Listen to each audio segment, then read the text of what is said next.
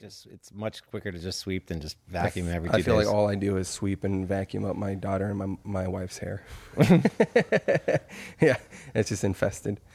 An infested house. All right, you ready? Yeah, how do you normally do you normally just start out with the introduction? I have this big elaborate introduction where it goes, "Hey guys, welcome to This One Time. Today my guest is John Palmer.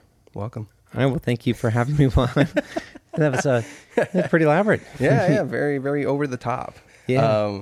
But no, just stay on top of the mic and let's have some good conversation, man. Yeah. Thanks for coming on. Thanks for wanting to do this. I know we have talked about it before, and recently you approached me, and you were kind of one of the driving forces for me to get going again, because it took a backseat. The podcast took a backseat to COVID, which is kind of like the opposite of what people did.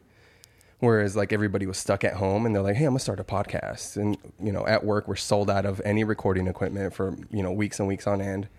And I went the opposite way. I just felt like I had a lot more on my plate. It was a lot more stress I wasn't used to. Sure. And had more of like a hands-on day to day with my kids, which was a great thing.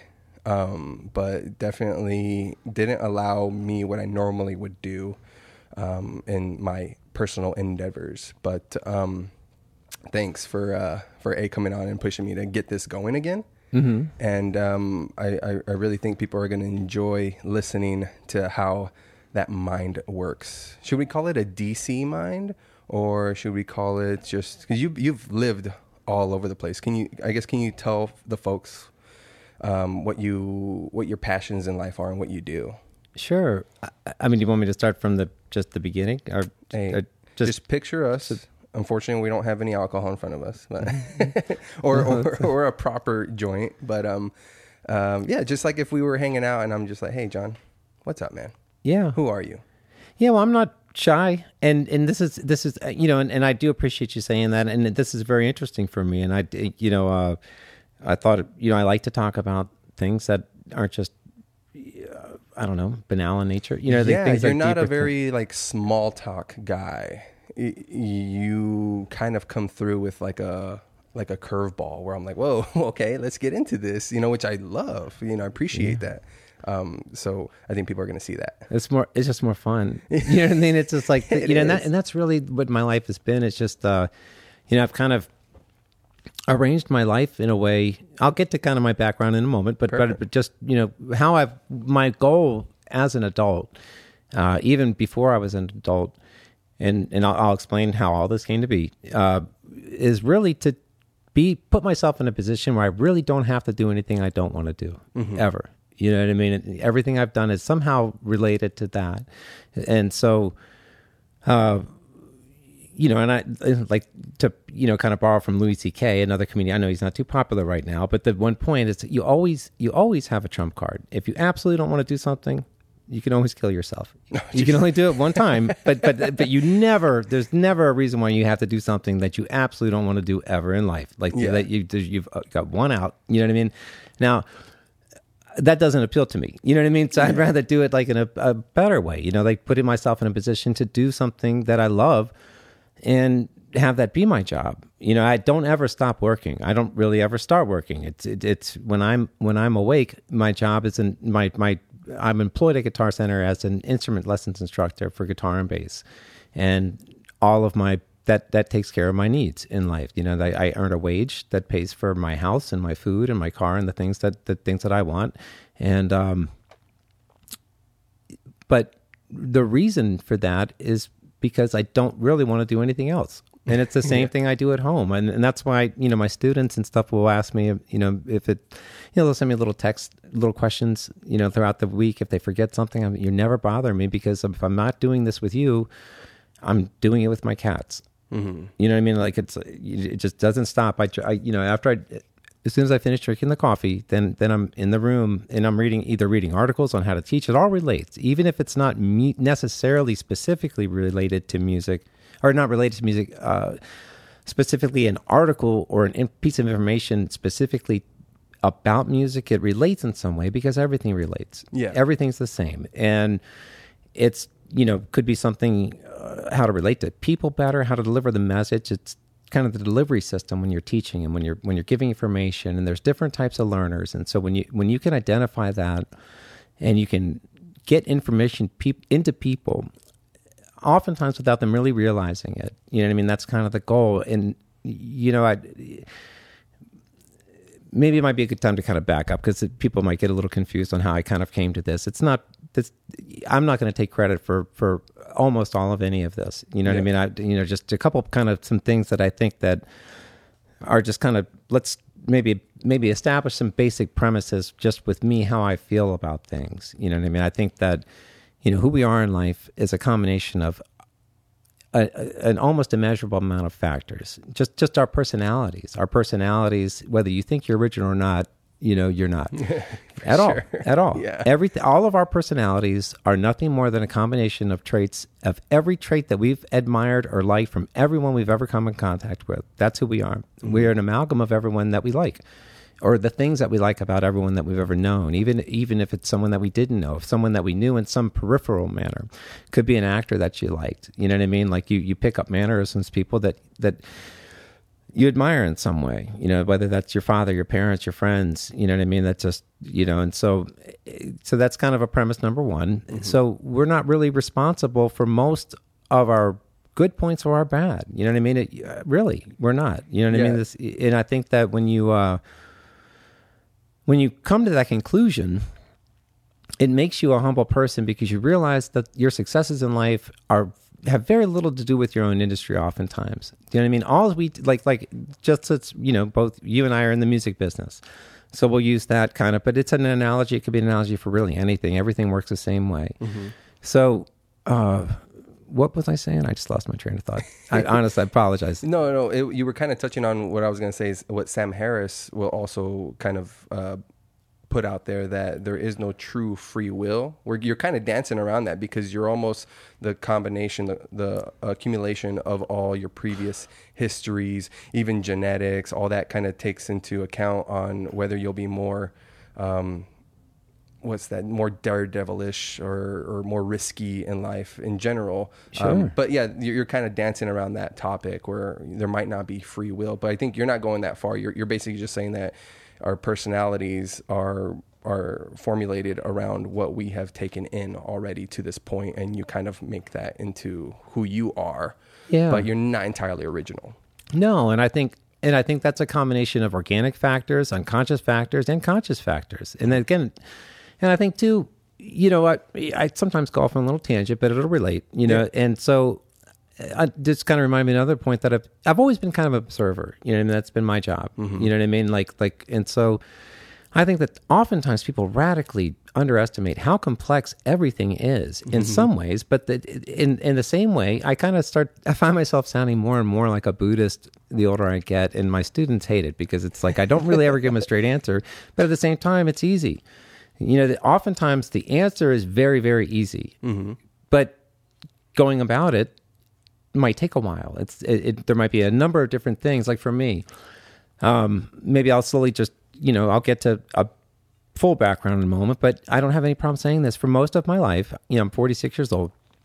From the time I was 15 to 40, I was a very, very, very, very active, severe alcoholic. You know what I mean? And so, what is severe? I guess to somebody. I mean, I'm a pretty avid drinker myself, so I'm like, am I severe? But what's your history with being severe? I guess getting to the point where there's really nothing else I wanted to do, and it ruled my life. And towards the end there, I couldn't stop. You know what I mean? I wouldn't stop. I'd wake up the next day. The DTs were so bad. And my metabolism is so. I'm 5'10" and 130 pounds, and my metabolism is rocket fast. Mm-hmm. And if I didn't drink fast enough, I'd actually start going through DTs if I just nursed a drink, you know, towards the end there. Shit. You know what I mean? Like the last year I drank, maybe 2 years, I'd actually start going to DTs if I just couldn't pound liquor. You know what I mean? Away, yeah. And so,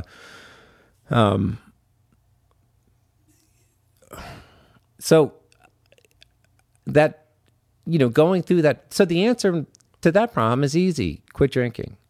Right? The answer is easy. You know what I mean? Like, right? But going about that requires a number of other things, because you've got to look at when you get into recovery, a program of recovery, whatever it's from, very little, whatever it is that's your problem, whatever it is you're addicted to, is just a symptom of a lot of other things. I mean, that's just how you've dealt with it. And so my problem was not the fact that I drank. That was one of my problems, but the biggest problem was I wasn't a functioning person. Yeah. You know what I mean? Yeah, yeah. And that used alcohol. That was what I used to medicate myself. And so, successfully stopping drinking required me to become a better person and fix my flaws, as much as I could, and a program of recovery, an effective one, doesn't preach perfection. It's we're not going to be perfect. All we can do is just try, that we can do the best we can every day and appreciate the things. And I'm thankful for that. I'm thankful that I was an alcoholic, because normal people don't have to go through this rigorous process of introspection to become a functioning person, because they function. However, there's not a pressing need. However, everyone needs to improve themselves. But if you're not addicted to something, if your life isn't getting ruined, if you're not losing your possessions, if you're not ruining your relationships, then nothing's staring you in the face saying that you have to be a more patient person. Yeah. So it's funny, my recovery buddies, so I have some friends that have recovered, and I have friends that are what people in recovery call normies. People that just drink normally, just not, and I'm not one of these people that is against it. It's not good for me. I can't do it. But I think alcohol is one of the greatest things ever people figured out how to make. Yeah. I love it. You know what I mean? If I could drink it and stop, I would do it. I'd do it right now. You know what I mean? If I could stop. But, I can't do it anymore. But I am glad, because I don't know that I would have worked on myself. I don't know. There might not have been a need to me. I would have. You didn't have that need for, like you said, you didn't have that adversity to become a better person. Because without that challenge, maybe you just go, living your normal life and not experiencing anything that would let you be more self-introspective. Sure. Yeah, I'd be one of those people that gets mad because the line's taking too long at Walmart, or because someone's in front of them. And, it's funny. You see these people. It's funny how the stigma that goes along with addiction, when people that make it through it are much better people. It's funny. I watch people. First of all, it's like a vampire. I can tell who's an addict, who's not, before they even know it. You know what I mean? Yes. I can tell you. Do you, hold on. Do you see maybe physical tics? It's just, you just like posture. Well, that's the obvious stuff. Skin. No, I can just tell by someone's personality who is predispositioned or predisposed rather to addiction. I can tell you.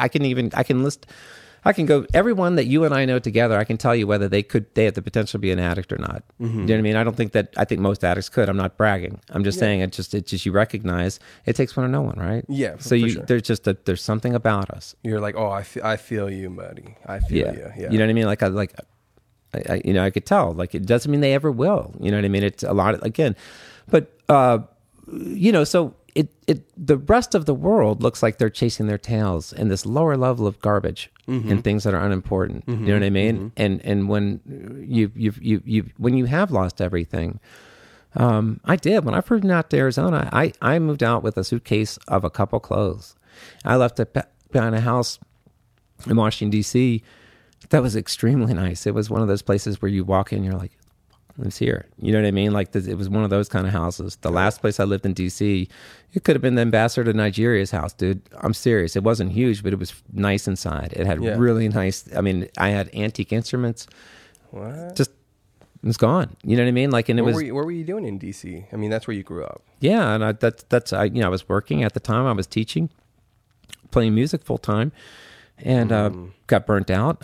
My alcoholism was getting out of control. Got to the point where I had no fun unless I was drinking. So everything that I did in life I was just kind of waiting for it to end. I didn't enjoy any of it, didn't appreciate any of it at all. You know what I mean? I had a life where, again, I had the life I have now where I didn't have to do anything I didn't want to do ever.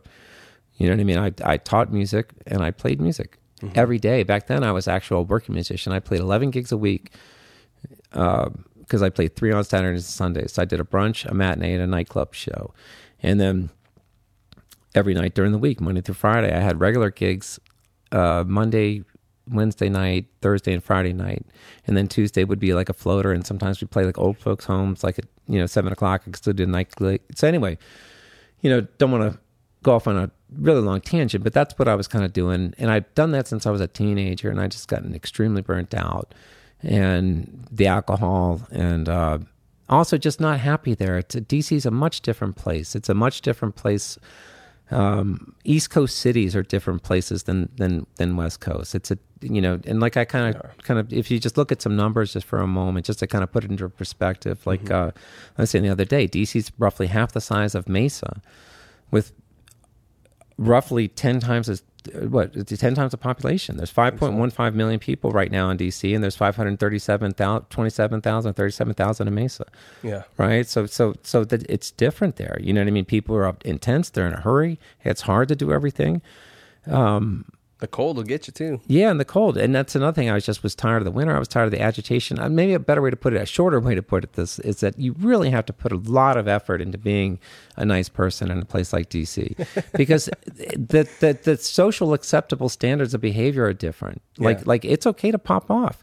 Like it's nothing like you'd be in line at a grocery store, and then line next over to you, two people start cussing each other out and almost come to fights. That's just what happens at the grocery store. That's nothing unusual. That's how I grew up. I grew up with, you know what I mean? That's how people are. You know what I mean? The instant a light turns green, the honking starts.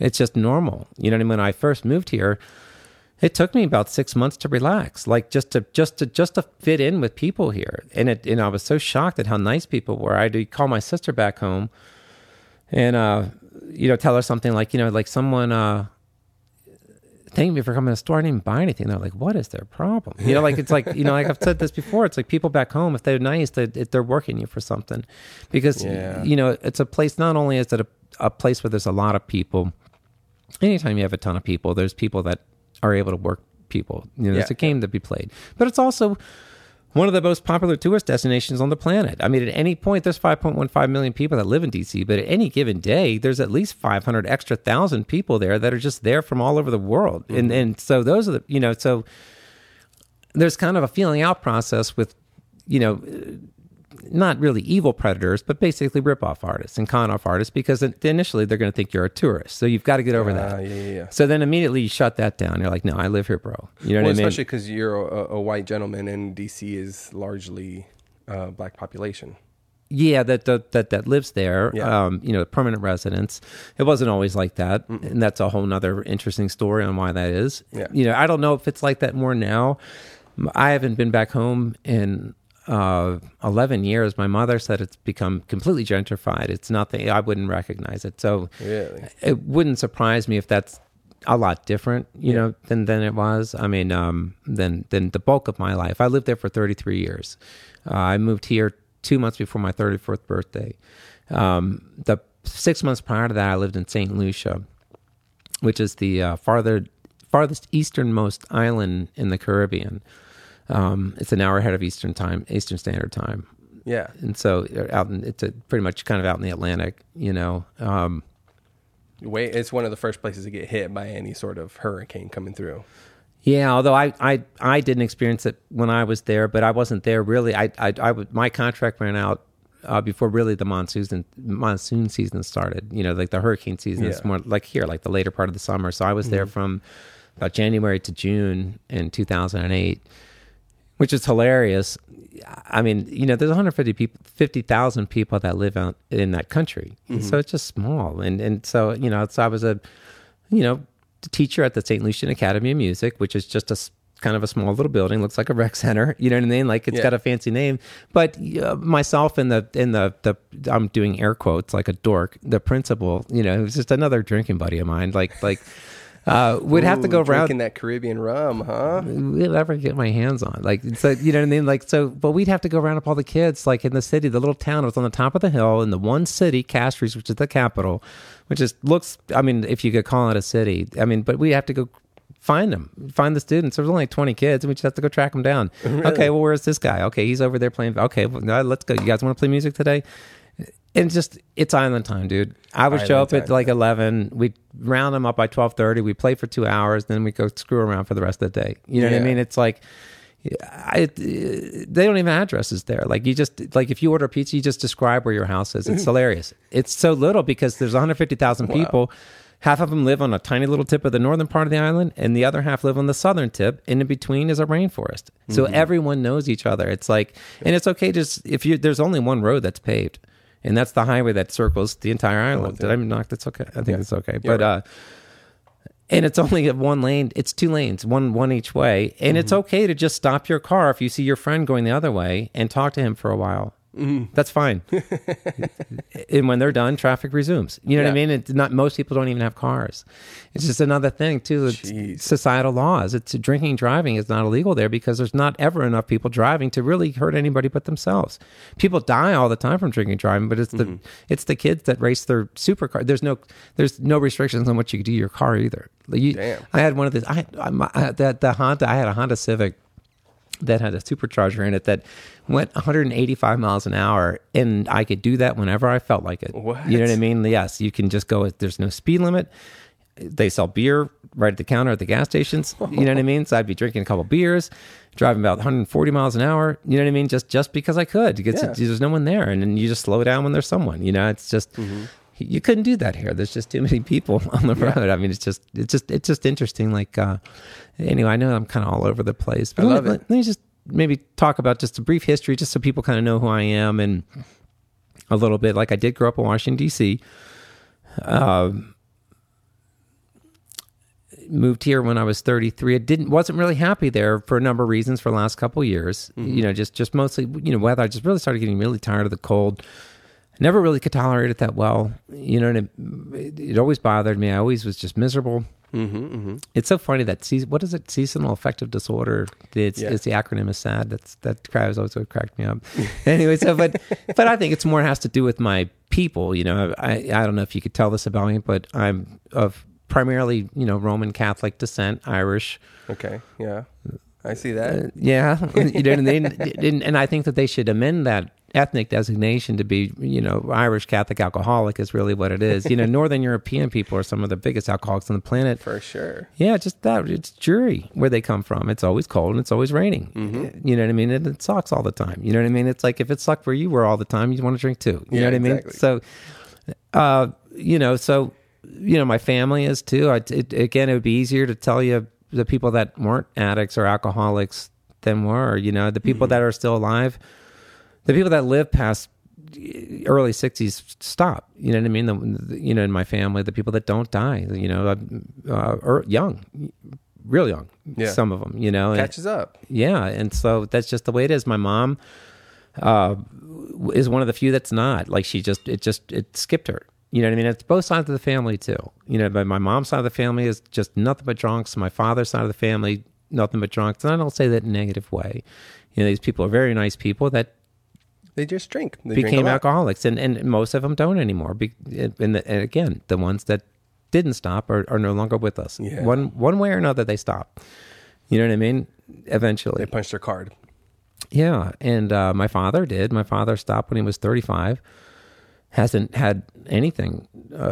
My dad's 70 now. He doesn't take a single medication for anything. He's healthier than I am,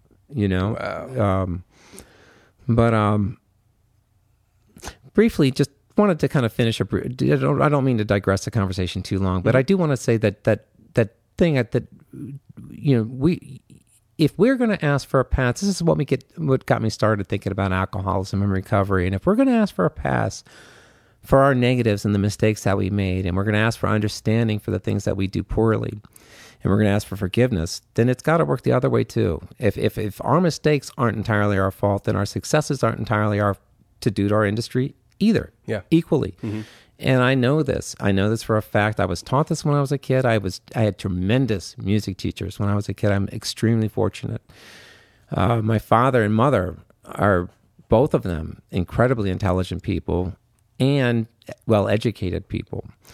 And so I never lacked for information ever in my life. I was taught at a very young age how to think critically and logically in a nice way, and in a very loving way, and was put with 2 music teachers that were incredibly gifted people, just who I spent maybe a tenth of my time with them.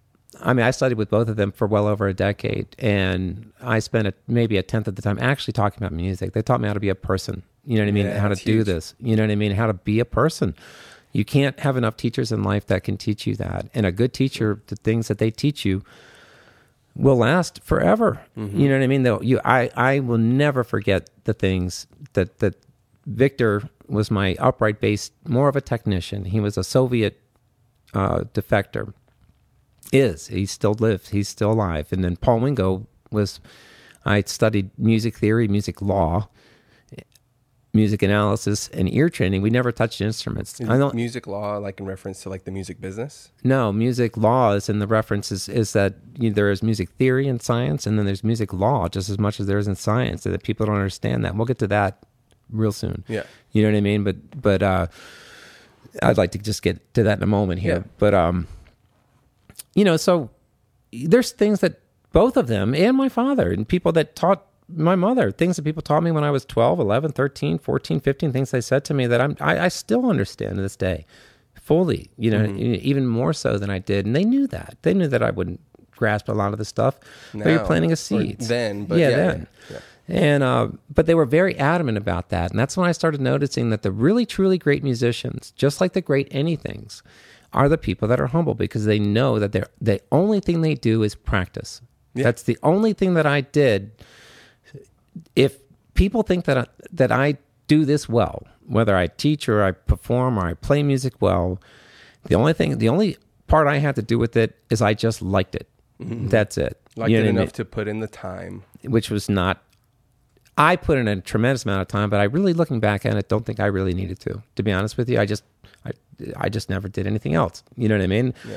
You don't have to do that to be really good. You know what I mean? Or to be good. You don't really have to take a lot of time. I just would rather have done that. You know what I mean? But so there was a very real sense that we're no more than just a third of the process. The other people that you play with are just as much to do with your successes as you, and also the people that are listening are inspiring you because they want to be entertained and you want to entertain them. They don't want to see you play poorly. They don't want to see you be nervous. You know what I mean? And so at best, and I don't even think it's this much, but at best, I'm a third responsible for my successes. At best. You know what I mean? And I don't even think that much. You know what I mean? So, and so just kind of starting with that's the way I feel about things, then it leads you to humility. And I learned it, and I started seeing this. My father was is a musician.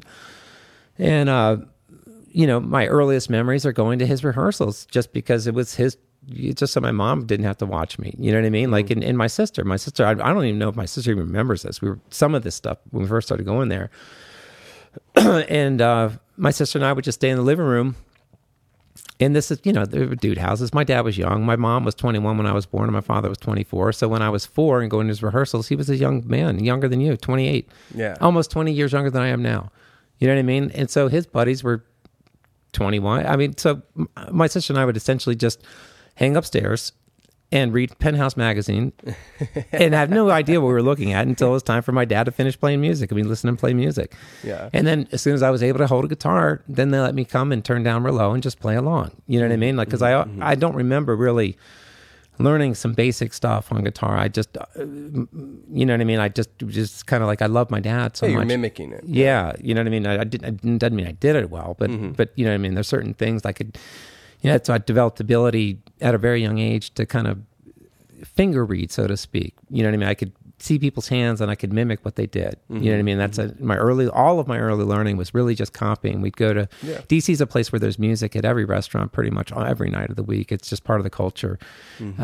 So I would just watch the musicians and I would go home and replicate as best as I could what I'd seen that night. And, that was my introduction to music. And then my teachers, like I said, Paul, I studied with him for, well over a decade. The only time I ever saw him touch an instrument was if I played a gig with him or went to go see him play a gig. So I studied with a music teacher. Neither of us ever touched instruments. It was completely in the spiritual, analytical, logical, scientific world of music. We did analysis. We studied film scores, sheet music, symphonies. I'd have to go through an entire symphony, analyze every single note, what it was, describe it, categorize it. The key changes, the time changes. Wow. Ear training had tapes and tapes and tapes of intervals. And so you just play intervals. I'd have to pick out like, dun, dun, dun, that's perfect fifth, like, dun, dun, octave. You know what I mean? Like, did you find joy in doing that? Absolutely. Yeah. Yes. This is another thing. I don't really have fun doing something unless I go nuts all out on it. Yeah. And the other things, I haven't only done music in my life. I've gotten other activities. I rode motorcycles for years. Mm-hmm. And, used to love target shooting. You know what I mean? Like, Marksman. Yeah, good at it. My maternal grandfather was a career FBI agent. And so with it, my mom, I don't think you know this at all, but I've been shooting guns since I was about 5 years old with granddad. So I don't think he ever told her ever. Yeah. I don't think she thinks that ever happened. But because my mom's, a hippie. My parents are that age. You know what I mean? But at any rate, I guess he thought that it was important.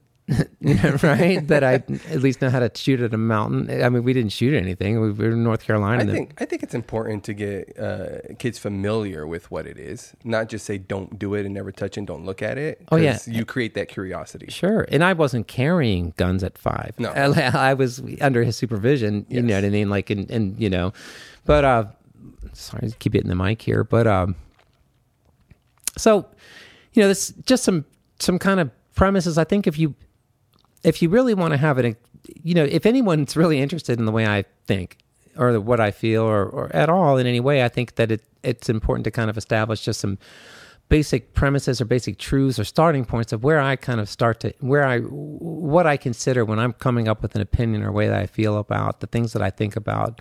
And I mean, beautiful for you to preface it that way too, because I don't think enough people put emphasis on why they believe what they do or how they come to that conclusion. They just, this is how I feel and blah, here you go. And they don't actually analyze the points that allow them to make that final judgment in that point in time. So maybe people listening to this that don't take the time to do that will kind of sit back and maybe analyze their own thoughts on why they, act or go about their life in the way they do. Sure. And I couldn't agree with you more. And I think opinion. I think that's I'll respect even if I disagree, like in a way that I never thought that I could with someone. I'll respect an opinion always if I can tell that they put some effort into it. Mm-hmm. They don't have to study for years on it. Mm-hmm. But just because it makes sense to me is not good enough for me. Do you know what I mean? If you tell me something, you feel a certain way about something because it's just whatever happens to make the most sense to you, then I'm not going to correct you at all or think any less of you, but I absolutely will not talk to you about that at all. Like if you start talking to me, I'll just listen to you, but that's not going to be something that you and I are, that's not going to be a reciprocal conversation, yes. Or a conversation that's reciprocated. I'm just going to be listening to your ignorant opinion. You're along for the ride at that point. Yeah. And I'm just, okay, so, and that happens. I mean, we're not going to agree with everyone in life. Mm-hmm. You know what I mean? Especially now. I mean, just, without naming names, our country's bitterly divided over a couple people that I can think of right now, right? For sure. And so, but, I know people that are on both sides. And I know both people that are on both sides for reasons that I don't think are... Let me put this in a better way. It's not for me to say what someone's opinion should be or shouldn't be at all, or how they come to it. I believe that a person is doing themselves a favor or doing themselves a service by researching or not researching an opinion. You know what I mean? That's a preference that I have. I like to have an informed opinion. So for me, if I'm going to have an opinion, I'm going to learn as much as I can before I come to my conclusion. And that's not set in stone. Mm-hmm. You know what I mean? Because I think that's also wrong. I think that my father told me this a long time ago, that the most dangerous person on the planet is the person that is 100% sure they're right. And I think that if you're a critically thinking person, you're constantly looking for reasons why you're wrong. Yeah. Because it's okay. There's nothing wrong with being wrong. In fact, the best thing that can happen to you is to be wrong about something, because if you're corrected, your knowledge is increased and you're no longer making mistakes and your life is better and it's more efficient. So, if someone's a Trump supporter, I personally am not. I don't hate Donald Trump at all. I don't hate anybody. And I don't think that he, this is, I don't care if I get in trouble over this. I really don't think he believes a lot of his garbage. I think, you know what I mean? I think he's an entertainer. He knows how to play to his opportunist. Yeah, absolutely. How do I play this? Absolutely. Yeah. Now, here's the thing. The issue why it's just as insidious is because the effect on the populace is the same. Whether Donald Trump believes what he says or not is irrelevant, because the damage that is caused by making it okay to voice opinions that should not be okay to voice. And I don't believe in censorship, but these are ignorant opinions. Again, these are not researched opinions. Yeah, so if there is a knock against him is the fact that you are in this political seat, which holds an incredible amount of weight, and you're still behaving in that way. And I think that's what a lot of people's complaints would be. But some people are just hating him to hate him.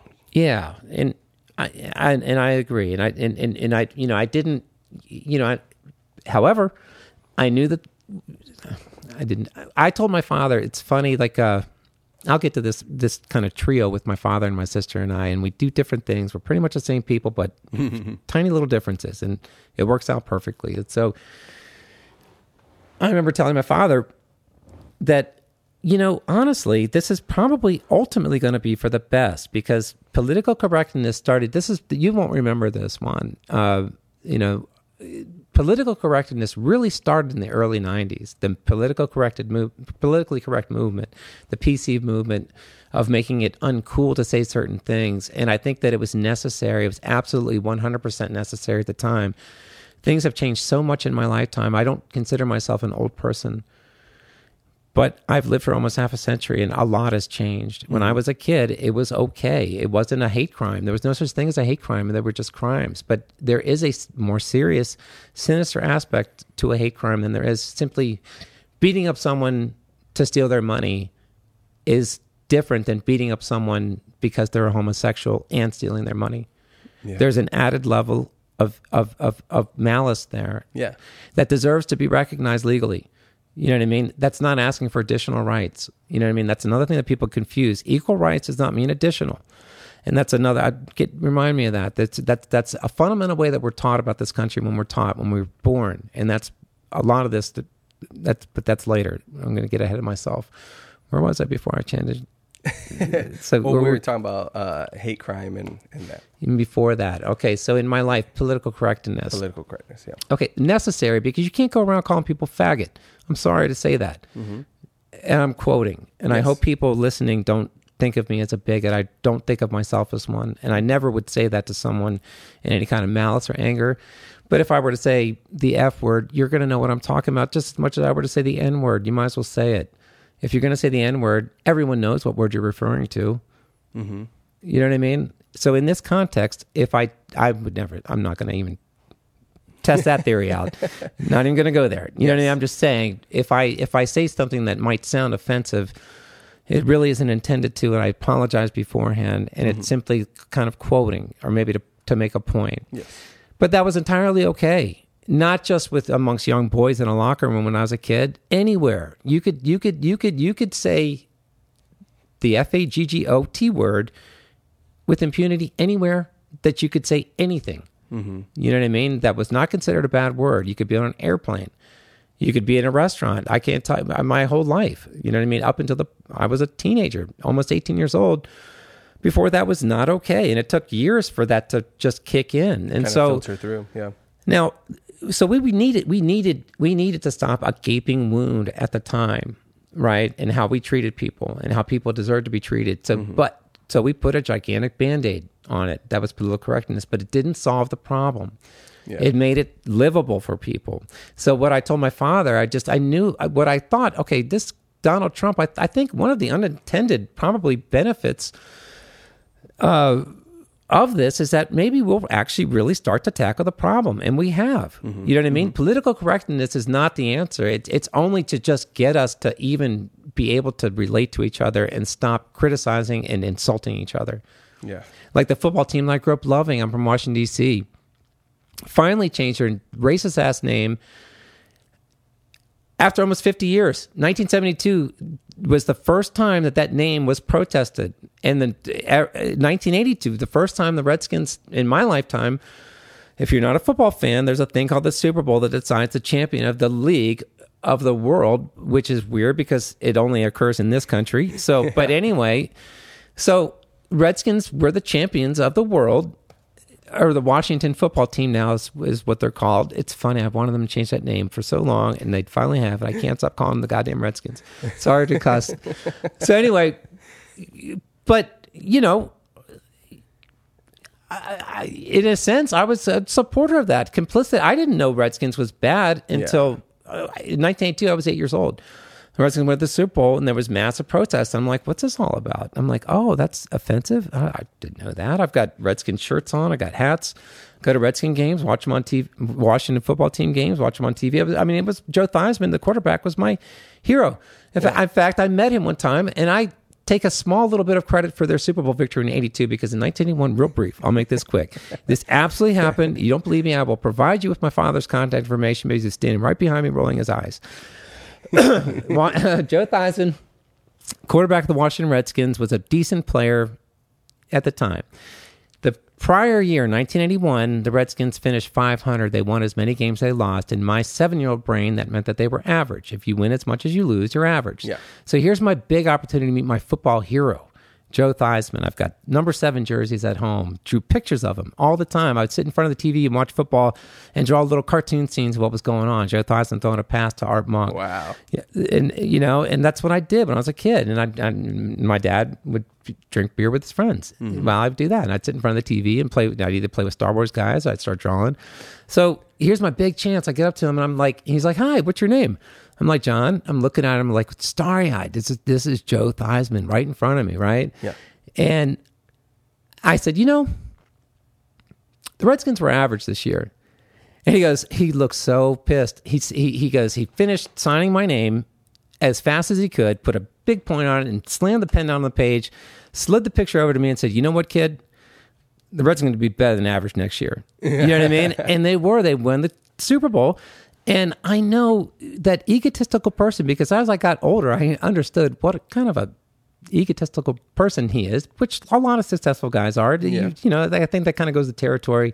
You want to be successful in a world like that, you got to think the sun rises and sets you know where, right? Yeah, exactly. So looking back, I know he was in training camp, that little red-headed idiot. I'm going to prove I'm not going to take that from an idiot like that. You know, and like some little 7-year-old redheaded stepchild, I'm going to dominate this league. And they did. You know what I mean? So anyway, that's silly. Sorry to go off on that. That's a funny story that cracks me up to this day. But if Joe Theismann hears this, you're welcome.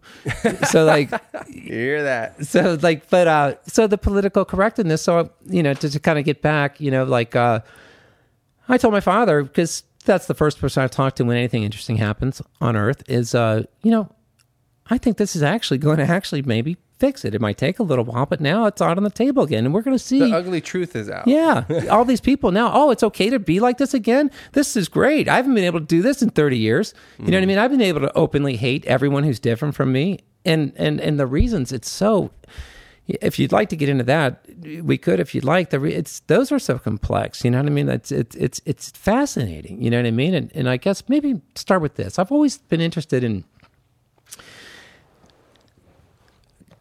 taking care of all of their variables, right?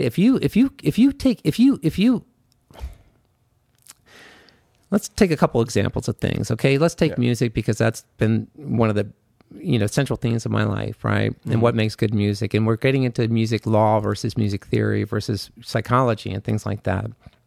If you take care of everything that you can when you're writing a piece of music, meaning that fundamentally things are sound, you don't have weird sounding notes, you don't have weird clashes, the rhythm's good, it's tight, then the only reason someone cannot like that song is their own subjective opinion. If there's no objective reason why a song is bad, then you take care of everything that you can. And the only reason why they don't like it is because they don't like you for some reason. They don't like your guitar sound, or they don't like your drummer sound, or they don't like your voice. You can't control that, but what you can control is making sure that your melodies are good. And a lot of that stuff is actually, I don't really want to say subliminal, but the reasons what makes good music is all science. And if you understand that, you can essentially, people will like your music without even understanding why. Mm-hmm. Do you know what I mean? Mm-hmm. At all. You know what I mean? Just like another suggestion to even a lot of guys that work at the store, if you guys did one little thing, all of you would have an easier job today and make more money. And if you want me to, I'll tell you now, or we could talk about that later. What is it? I got to know. Everyone in that store, and we all do this as a society with slang. It's a tiny, tiny little thing, and you're going to think I'm a nitpicker, and you're going to think I'm old and stupid for thinking like this, but believe me, when I first was taught this, and I was taught this too, nothing that I'm telling you or anyone else is, I shouldn't say nothing, but the seeds were planted by someone else. I can't take credit for this, right? I learned this when I started working for FedEx in a corporate environment that you never demand something from a customer in any way. And demanding from a customer with the connotation normally that would carry is an aggressive demand. But it's not. If you're on the phone with a customer and you need to put them on hold and you say, I'm going to put you on, or give me a sec, any of these slangs, you're commanding that customer. You're telling them what to do. If you ask them, will you allow me a moment to put you on hold, and I'll go check on that. It's a tiny little thing. It takes no more effort to do that, and you are being respectful. And they won't even realize if they're young. If they're young, they'll think it's cool that you're treating them nice. If they're my age, they might not even realize it. If they're old, they're going to think, "Oh, this guy's old-fashioned. I'm spending more money here. This is a guy that knows how to treat." I'm serious, Juan. Just every little. Give me a sec. Hospitality. Give me a sec as a command. Hold on as a command. You don't command customers. Especially when you're a commissioned employee, because you work for Guitar Center, but you work for the customer for the duration that you're with that customer. You're a subcontractor. I would say that there's an implied actual legal contract, but if anything else, if at minimum there's an implied social contract that when someone goes to a store and you work there, the social contract is you help them, they make a decision. If they want something, they give you money, right? Mm-hmm. Okay, so you working for them on, you know what I mean, as a commissioned employee, just as much as you're working for Guitar, you're working for them more than you're working for Guitar Center for the time that you're with them, even though it's temporary. You are temporarily a subcontractor, and your client is Joe Schmo that wants to buy a guitar, right? So if you start telling him what to do, like that, you here's the thing: you can still tell them everything you want to tell them, and you can make them do whatever you want without telling them what to do, without them realizing it. It's easy. People are easy. You know that. Yeah. You know what I mean? But again, just think about how many times a day you tell a customer what to do. Yeah, I'm looking back, and right out the gate, I always say, let me do this, let me do that. It's not their job to let you do anything. Yeah. I always say that. I was like, let me check the warehouse, or let me put you on hold. If you allow me to check will you allow me a moment to check the warehouse? I think that's big, man. It's huge. It's huge, dude. And it happens. It's because that's how we talk. I'm not criticizing the way we talk. Mm-hmm. However, and most customers wouldn't be offended by that. I'm just saying that you will have a better relationship. It'll be easier for you to do everything else. That tiny little thing, and to me, that's so dumb. That's like if you told me that instead of wearing black boots, if I wore red boots, I would make $100 more a month. I would wear red boots, man. If you're a waitress, I can see that red heels. But when you initially said that, what I think about, my mind automatically goes to my 5-year-old son. Like if I tell him to do something, he has a harder time doing it. But if I give him 2 options, or if I phrase it in a way where it's this is what I intend to happen, one of these 2 outcomes, but it's your decision to make that happen. That my mind went exactly to that. I'm gonna have an easier time with him if I present him with an option with 2 outcomes that I desire. Exactly, and that actually is a fundamental principle of Hegelian dialectics, which is Georg Hegel was an early 19th century German philosopher that just that, right? That broke down the resolution to an issue in 3 stages, and this is give it to me. Well, you're right. Briefly, you should run the country, Juan, because if you understand the principle that you give people 2 options and that are going to lead to what you want anyway, then you control everything. And that's what we do. Like Chris Rock said, we've got plenty of choices in the country. They're stupid choices. Like, do you want that supersized? We don't really have any good choices, but we've got tons of choices.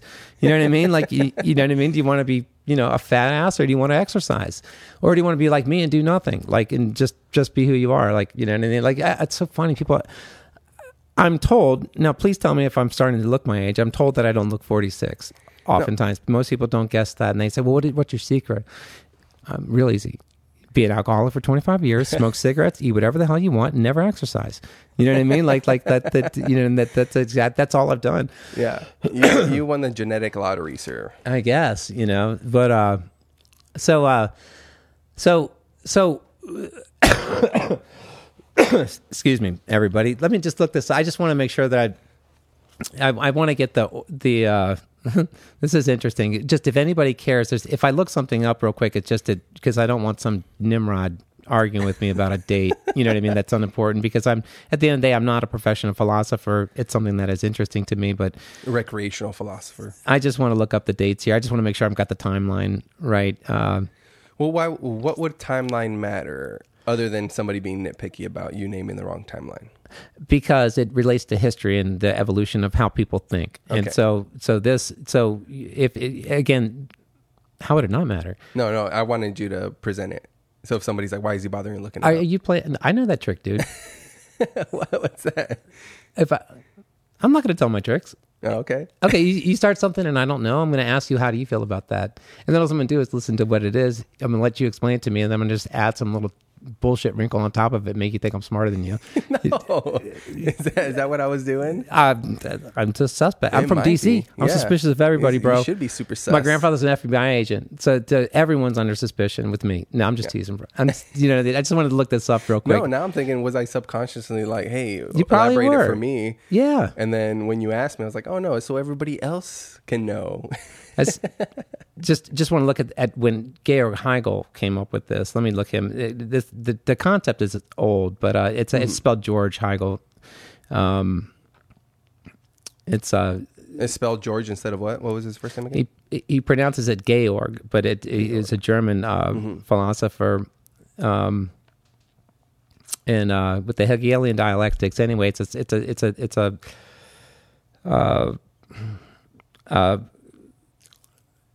I can't do this at the same time. I just want to. Sorry about that. You're fine. Again, if someone, I guess for me, it would be. You asked why is it important to know when that happened. Well, I would just say maybe because there was a big historical context to like that being in the zeitgeist of like that generation of whenever he kind of brought that idea to fruition. Absolutely, it is. And also too, the timeline just for the Earth, like let's say that Georg Heigl had lived 5,000 years ago and came up with this. That would make things different, right? Things tend to happen. Like it would be weird if we had a space shuttle in the year 2 BC, right? Yeah. But nothing else was. You know what I'm saying? Like to me, it just makes sense. So. Sorry, let me just.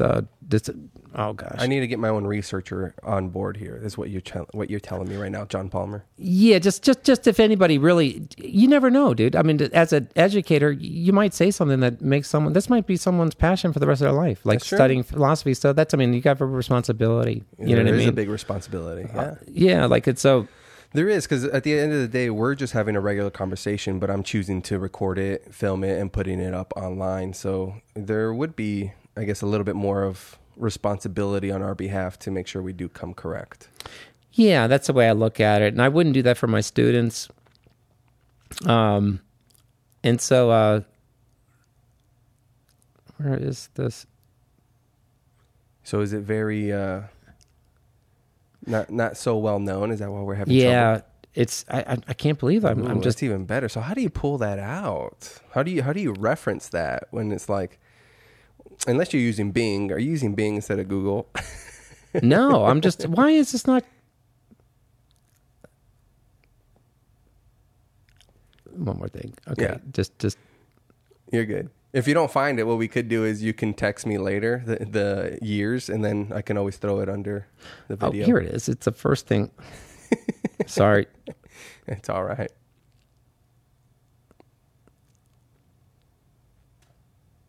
John is showing his age. I just want to Googling skills. use there. It's basically because he uses a very specific term. Oh. Okay. Like there's a thesis, the thesis, the antithesis, and I forgot the third one. one more. Three. And this is going to drive me nuts. I can't believe this is taking this long. I normally can pull up this stuff in my sleep. When you're having a conversation with the lady and she don't believe you.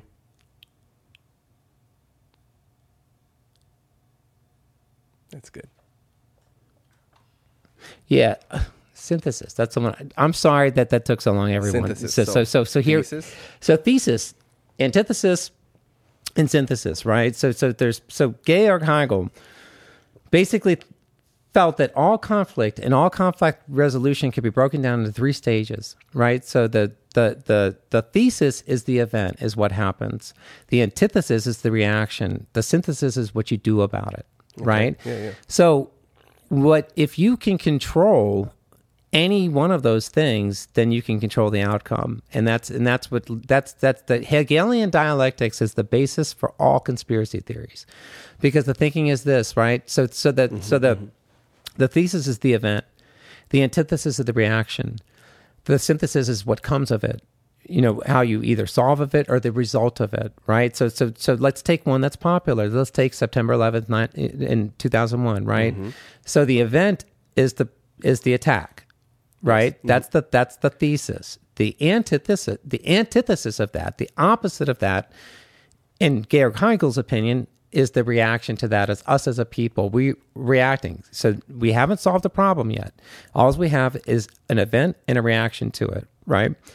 The synthesis is what becomes of it. What is the lasting impact? What is the change? What is the result of the action combined with our reaction to it will lead to some kind of result, right? You can boil any conflict, any debate, any difference of opinion, anything down to those 3 principles, those 3 stages. Mm-hmm. That's all you need. And there's another unique thing about 3 too that I'd like to get to at some point. It's a magic number in everything as far as stability is concerned and problem solving and logic. But we'll get to that in a moment later. So the thinking goes, and this is what you did with your son, and which why I think you'd be a good candidate to run the world, is that oh no, if you you don't have to cause the thesis, you don't have to cause the event, but if you can, that's preferable, mm-hmm. right? But you don't have to. This can happen with an organically happening event, like a tidal wave. That's just something that happens. Let's say there's a tidal wave and infrastructure gets wiped out in the Gulf and they don't have power. That's a naturally occurring event. Or a novel coronavirus. Yeah. Now that's a naturally occurring event. You can still achieve a result that you want from something that's organic or manufactured. A manufactured event would be something like when Adolf Hitler blew up the Reichstag building and made it look like fascist terrorists to garner support for his party, right? Mm-hmm. That's not an organic event. That's a manufactured, controlled environment. Now, whether terrorists had set that on fire or Hitler, the thinking is this: if you take the thesis, the event, it's preferable if you control the event, if you start the event. But even if you don't, you can manipulate the antithesis, the reaction to it, to get the synthesis that you want all along. And that's what you did with your son. You presented your son with a thesis. You gave him an option, which is the antithesis, to achieve the synthesis that you wanted all along. You just gave him 2 different ways to do it, but mm-hmm. you really didn't give him an option not to do it. Yeah. I'm serious, one. And again, this is not unique necessarily to conspiracy theories, but conspiracy theorists have kind of latched onto this principle to kind of explain why their theory is correct. Why the outcome, because once you know, or once you see the outcome coming forth, well, then you start working backwards. Well, why would they want it to be this way? Absolutely. And why would they accept it? Yeah. Do you know what I mean? Like if you now, I sometimes I'll read about conspiracy theories because it's interesting to me, but I would never subscribe to one 100% any more than I would anything else, because we just can't prove it. Yeah. You know what I mean? It could be that. It could be any number of things.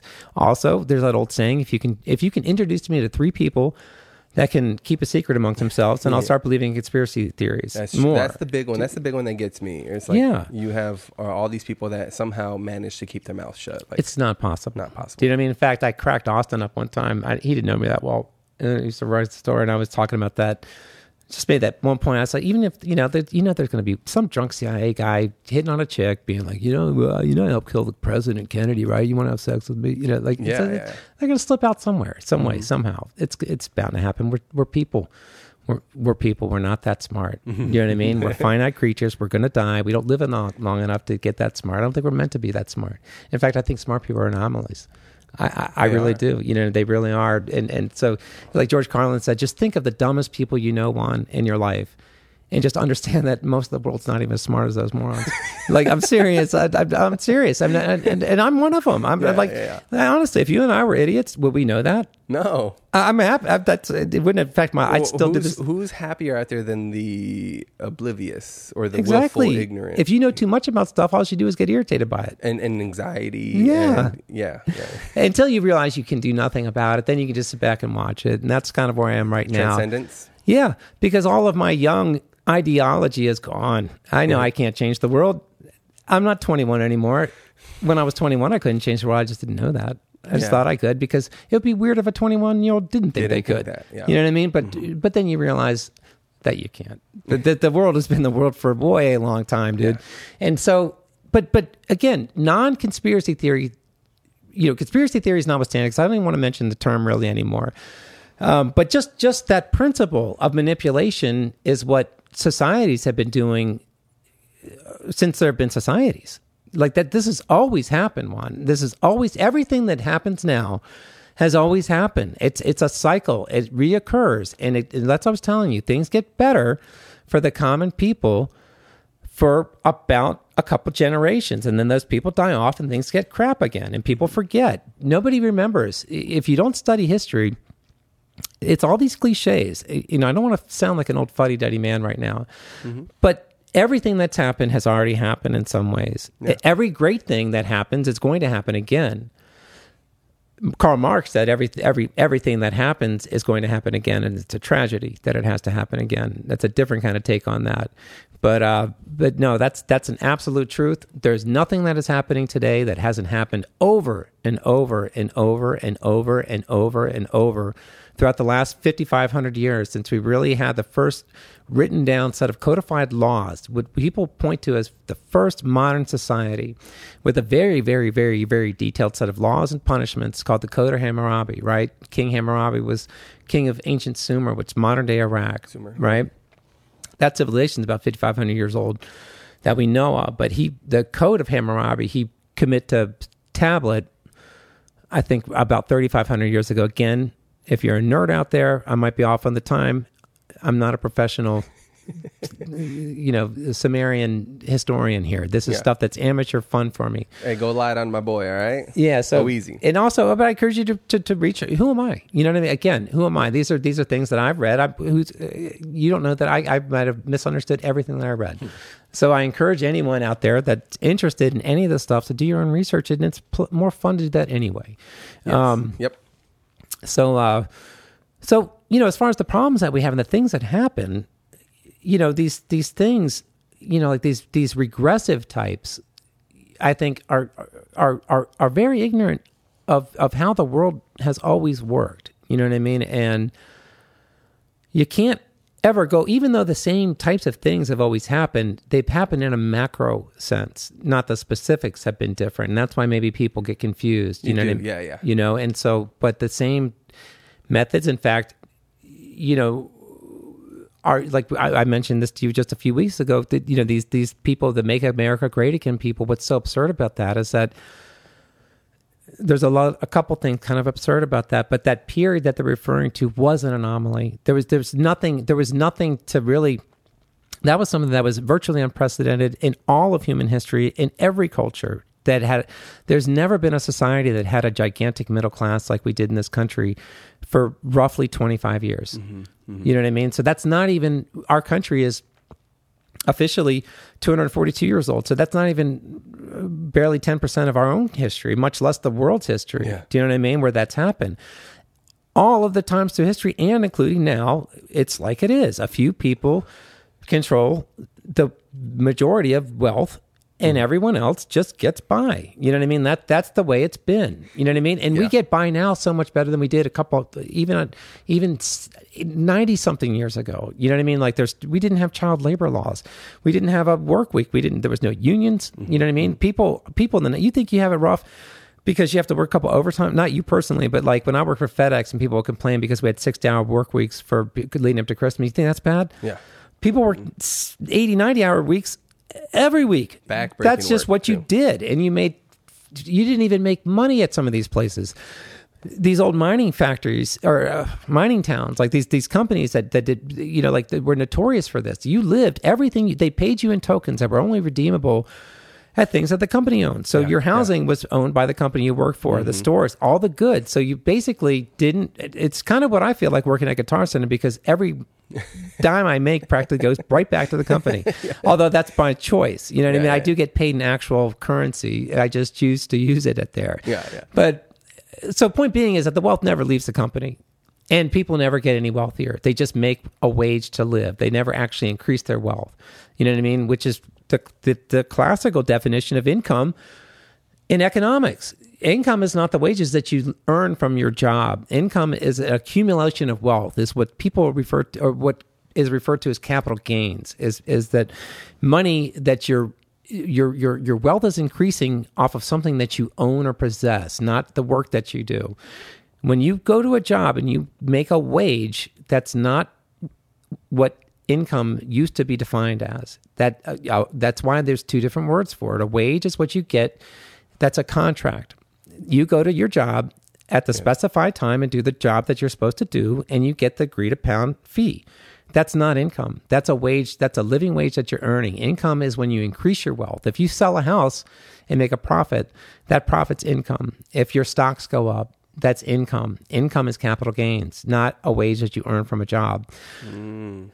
And that economic definition started changing with the idea of introducing income tax to the United States around the turn of the century. It took a while. It didn't just happen in 1913. We didn't have a federal income tax or state at all. Yeah.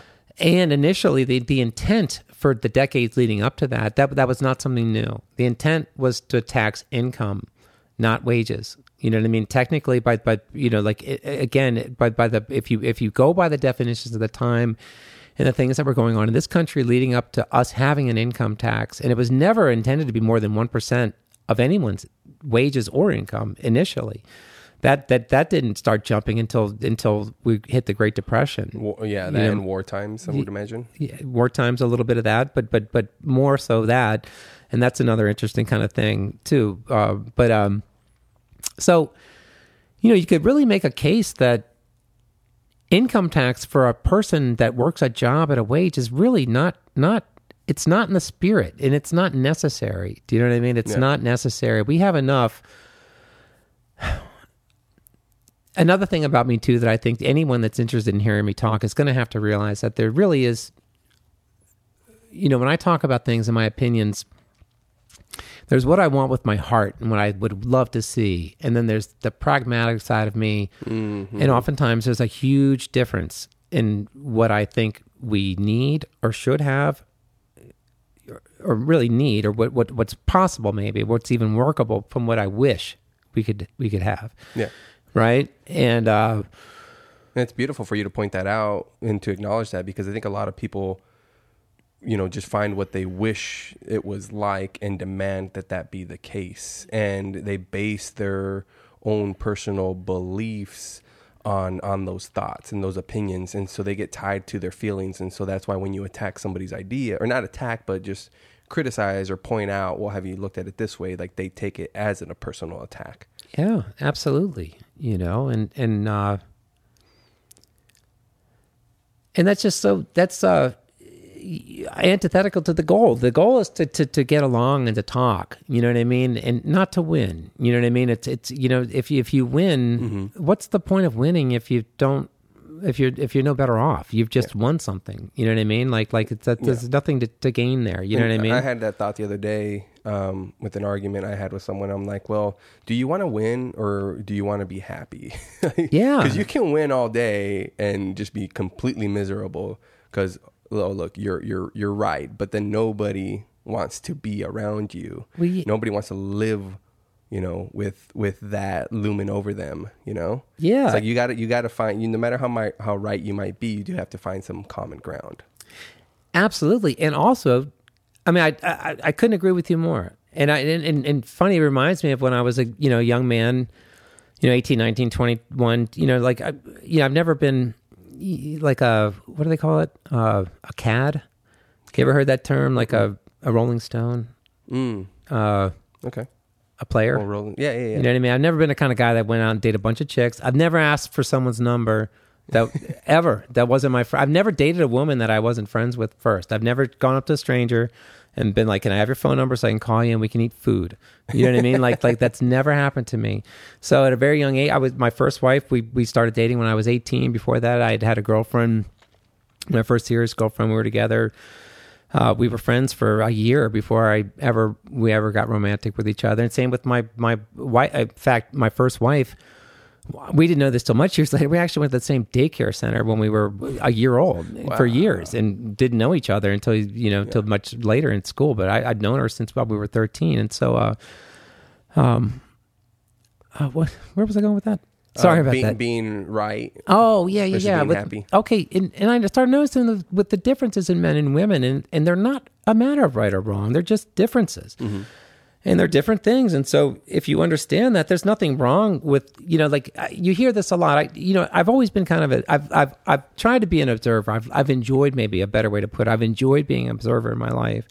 And I've always thought about the things. Why are people unsuccessful? Why are they successful at things? It's almost an obsession. It's something that I think about all the time. Mm-hmm. And we'll get into kind of like tautologies, right? And that's what's obsessed me. I really like tautologies because coming or going, no matter how you do it, and at least in the logic sense, there's two kind of meanings. There's a literary tautology, which is really just a redundancy, which is saying really the same thing 4 or 5 different ways.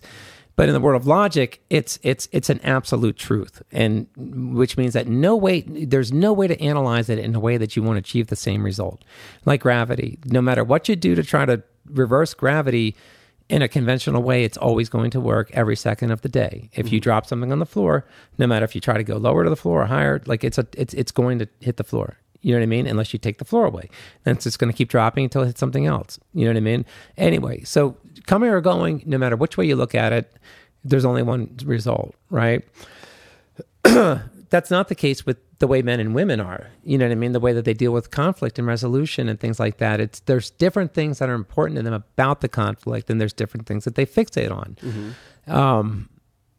And it's not a right or wrong matter. And I don't think that really the difference between men and women, I don't think any of it's right or wrong. It's just a difference, simply a difference. Mm-hmm. And I think that's a hard thing for people to grasp. You know what I mean? I started kind of understanding that, kind of thinking like that in my early, late teens, early 20s. I'd been with my first, we weren't married yet, but we'd been together for 3 or 4 years maybe, at the time. And, really analyzing, it started with this, what do I really want? I want to love my girlfriend. You know what I mean? I don't want to fight. You know what I mean? I want to have a happy life. So, so I started losing the battle to win the war, right? Mm-hmm. So just whatever, what I mean? But then I was like, well, no, is it really that?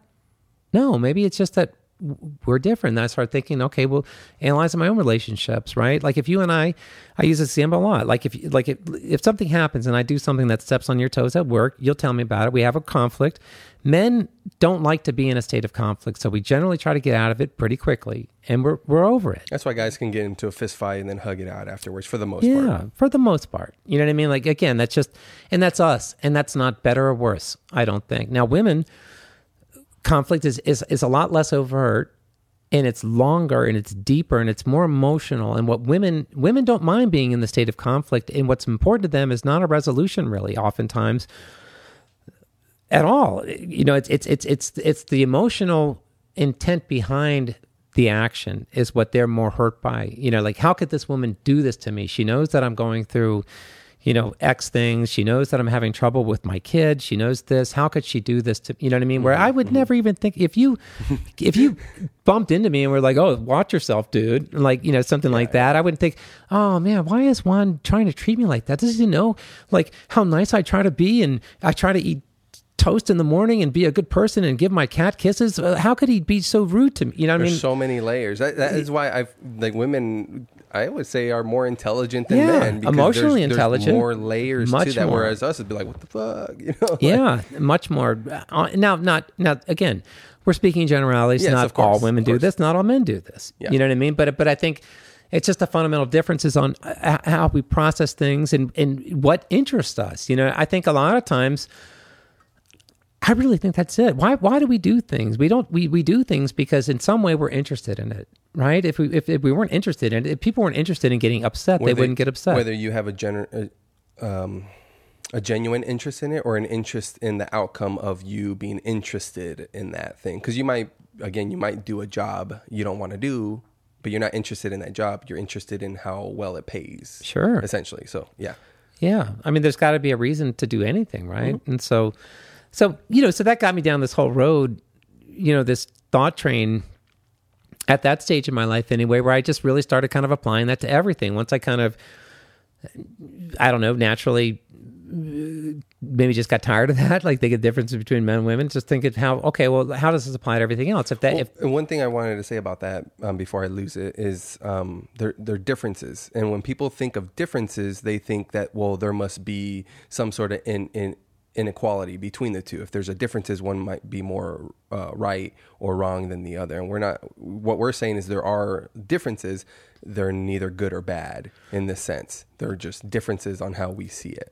Absolutely. Yeah. I'm in no way making a value judgment. Yeah. You know what I mean? I'm not, I don't think one person's perspective is more valid than another. Yeah. And we are generalizing, but you will notice that a woman who is career driven will get flack for it. A woman who acts more like a male would, in the sense of being a little bit more demanding, absolutely, at work, would take flack for it. You're almost seen as a bitch or bossy if you act in the normal way that a man would do. Absolutely. It. So we are generalizing, but there are those differences that need to be pointed out. That you will get flack for it, for behaving in the non-traditional way. Yeah, and I think that's a great point. And I think that's very, very complex too, because I think a lot of people, I think it's different for people. I think some people are consciously offended at that. Like, how could this woman tell me what to do? And I think it's unconscious. I think a lot of people are just unconscious. Now, I just kind of lucked out. I've happened to just have more female managers or bosses in my life than men. You know what I mean? I think Austin, I think Guitar Center, like I never had the whole time I worked at FedEx, I never had a male direct supervisor. And when I was a kid, I never did. I washed dishes in restaurants and stuff. There was always a woman owned it. You know what I mean? Like, and so she was my, so I'd never, and all my teachers were women, you know what I mean? Until I got to college. I don't think I ever had a male teacher. It was weird. Yeah. I remember my first male teacher was like in 5th grade, and I was like, whoa, this is new. Like, this is different. Yeah. So I don't, I've always, I shouldn't say always, but for a long time, I've kind of been aware of that. And it's funny that you mentioned that, because my direct supervisor at FedEx is a very intelligent woman, Dolores Flowers Brown, and I thought a fantastic manager, like, honestly. And but she was, she had all the, if she were a male, she would be praised for her management style. She, as far as I could tell, really never played favorites, was very fair and very honest as far as what she expected. And she expected a lot, but she gave a lot herself. I mean, she was the hardest worker there. You know what I mean? Like, so to her, she never asked me to do anything that she wouldn't do herself at all in any way. And she was always very fair, always very caring, always took time to make sure that I knew that I had support from her if I needed it. With anything, not just job related. If things were going on, I could talk to her at any time. But there were a lot of people that had problems with it, because she was very driven. She's ambitious. You know what I mean? Like, and when you're in a position where you're managing 80 plus people, you just don't have time to put it nicely always. You know, she wasn't ever mean, but just to the point. It's not rude, I wouldn't say. Just say, I just need this done by 11 because she has another 79 people to tell something to. Do you know what I mean? And so, and you're absolutely right. If that was you or I in that position, we'd be decisive. We'd be a leader. We knew how to get things done. Whereas if it's her, it's like, who is this? And also, she's African American. So who is this? Like, you know, like sassy black woman. Yeah, it's just like, I don't get bossed around by someone like that. No, and there was none of that. She was a communications major in college. Very intelligent person. You know, like again, like there's I can tell you know, and I can be sometimes a judgmental person in some ways. You know what I mean? Like it. Not to the point that I let it really become a detriment, but as far as how emotionally involved I'll get with someone, do you know what I mean? I can pretty much figure out quickly, like if person X is going to be someone that I'm just going to be interested in getting to know. It's nothing bad, you know what I mean? It's just you know. But again, if they do things that I just don't enjoy, then I'll be nice to them, and they're nothing to me necessarily. Yeah, but if I'm going on this much about someone, then I really think that they're a fantastic person. Do you know what I mean? And I know this is a really long-winded way to say I completely agree with you, and I experienced it. I mean, she was a manager. She was my second manager at FedEx. My first one was also a very nice woman. That was more like a mom type and wasn't as aggressive, and no one had a problem with her. Do you know what I mean? Everybody loved her. Like, she was just everybody's mom. She was so sweet. And I loved her too. She was like a second mom. I lived out here in Arizona. My mom lives in Washington, D.C. She's the same age as my mom. Yeah. I'm the same age as her oldest son. Oh, okay. Bam. Like, the instant I met her, she was like, oh, he reminds me so much. She was just took care of me like a mom when I was out here. And, but, you know, not in any way that kind of, like you said, possessed more of what traditional feminine qualities. You know, she was more of a nurturing manager. Still effective. Like her, you know, when I was on her team, no one had a bad thing to say about her. Everybody worked very hard. Both ways are effective. But I think that you shouldn't have to be, you shouldn't have to modify your management style to fit what people's ideas of a gender role should be. You know what I mean? Like, Noreen was very comfortable being the motherly type because that was her personality. That was her personality. Yeah. Dolores was a little younger, not much, but about 10 years younger than Noreen. Had kids. She was a mother, but her kids were younger. You know what I mean? Slightly younger. You know, so she certainly was a mother. And when I did need something like that, she was comfortable giving me like support, like emotional support. But also, she also knew how to get things done and had her way of doing things. Well, and I would imagine, like, because I picture my wife, she has young kids, and my wife is very, who we would describe, you know, can rub people the wrong way because she's very direct. And also, I can just see with us having young kids, it's more like go. Like, let's go, like, get it going. Whereas if you have slightly older kids, then you don't have that pressure of young kids at home kind of, you know, wearing you down in between. I mean, I can only imagine. I mean, I've never had kids, but I can only imagine. I know the older they get, the less likely they need you less. Yeah, they're not going to, like, when they're little, like, they're not that far away from dying really at any time. You know what I mean? They need your help more. You know what I'm saying? It's like, you know, that's all you got to do is make sure these little idiots don't die. Yeah. You know what I mean? It's like, and then they get to be teenagers and like, well, if they die, maybe they're doing something really stupid. You know what I mean? It's like, it's not because they don't know better. You know what I mean? I could kind of see that. But funny thing too, the first time I met your wife, I didn't know when we were going to that volleyball, I didn't know people. So I was doing just a normal thing, like, just, hi, how are you? How are you connected to this? You know, like, are you, you know, and they would say, oh, I'm, you know, such and such friend or family, or I'm their sister. I had like 3 or 4 different faction group of friends get together, and this was like right before COVID popped off, so we didn't have those restrictions. Oh yeah, none of that. And so and then when she wasn't there, when Gabby wasn't there when I showed up, but I'd never met her before, right? Yeah. And so it just happened. This is it worked out to be really funny, and just we both kind of joked about it. So I was kind of getting ready to do that. So how are, you know, like, just a typical, you know, pleasantry, you know, like how are you connected to all of this? Do you know what I mean? Like, you know what I mean? And somebody did something funny, like somebody fell in a funny way on the volleyball. It kind of caught my attention, so I was getting ready, you know, it just came out like who are you? You know what I mean? Like, you know what I mean? You know what I mean? It just, like, it just came out, like, it just, my attention just got diverted, like, just because I guess someone just did like a backflip funny thing and they were laughing, and it just, again, that at the time was more interesting to look at than your wife. No offense. Do you know what I mean? It's like she wasn't falling down at that moment. She was just sitting. That's a normal thing that people don't always fall down. People sit often. So the falling down, I don't think you can really blame me for wanting to look at that more at that moment. Do you know what I mean? Like, and so anyway, she was with that little shaking head attitude. She's like, I'm Juan's wife. You know what I mean? But kind of joking. And I was like, oh, okay, well, I work with Juan, so that's the same thing. I see him 2 or 3 days a week. So, like, what do you got now? You know what I mean? Like, just joking around with her. You know what I mean? But just at the time, it's just like, just immediately thought she was just a funny person. Like, had a funny sense of humor. She has a great sense of humor. Sailor's mouth. Yeah, and so, but yeah, no, that was funny, and so just it was just funny. It totally just accidental. Like, I didn't, just. I don't know what I was thinking. I just got, I know I was going to see you today. It just reminded me that that's my first impression of her, Yeah. It was just first funny. Impressions are funny, man. I know. They are. It's like, it's strange, and they never pan out. Like, I don't know why, like, first impressions have such a big, there are such a big deal, because they never really pan out. It's not like, oh, you're exactly what I thought as soon as I met you. Like, that's not how shit works out. Yeah, I have a couple. I don't know all the reasons to that, but I do have a couple kind of theories on just a few things too that you probably, one is neither party is really, well, actually, one reason why a first impression, when you meet someone, you're really just presenting the part of yourself or what you want them to think you are anyway. So that's one reason that doesn't pan out. And then the person that's getting an impression of you. There's also that thing. Have you ever, like you said, like a first impression, have you seen someone you're just like, oh, that guy looks like a jerk or whatever, right? Yeah.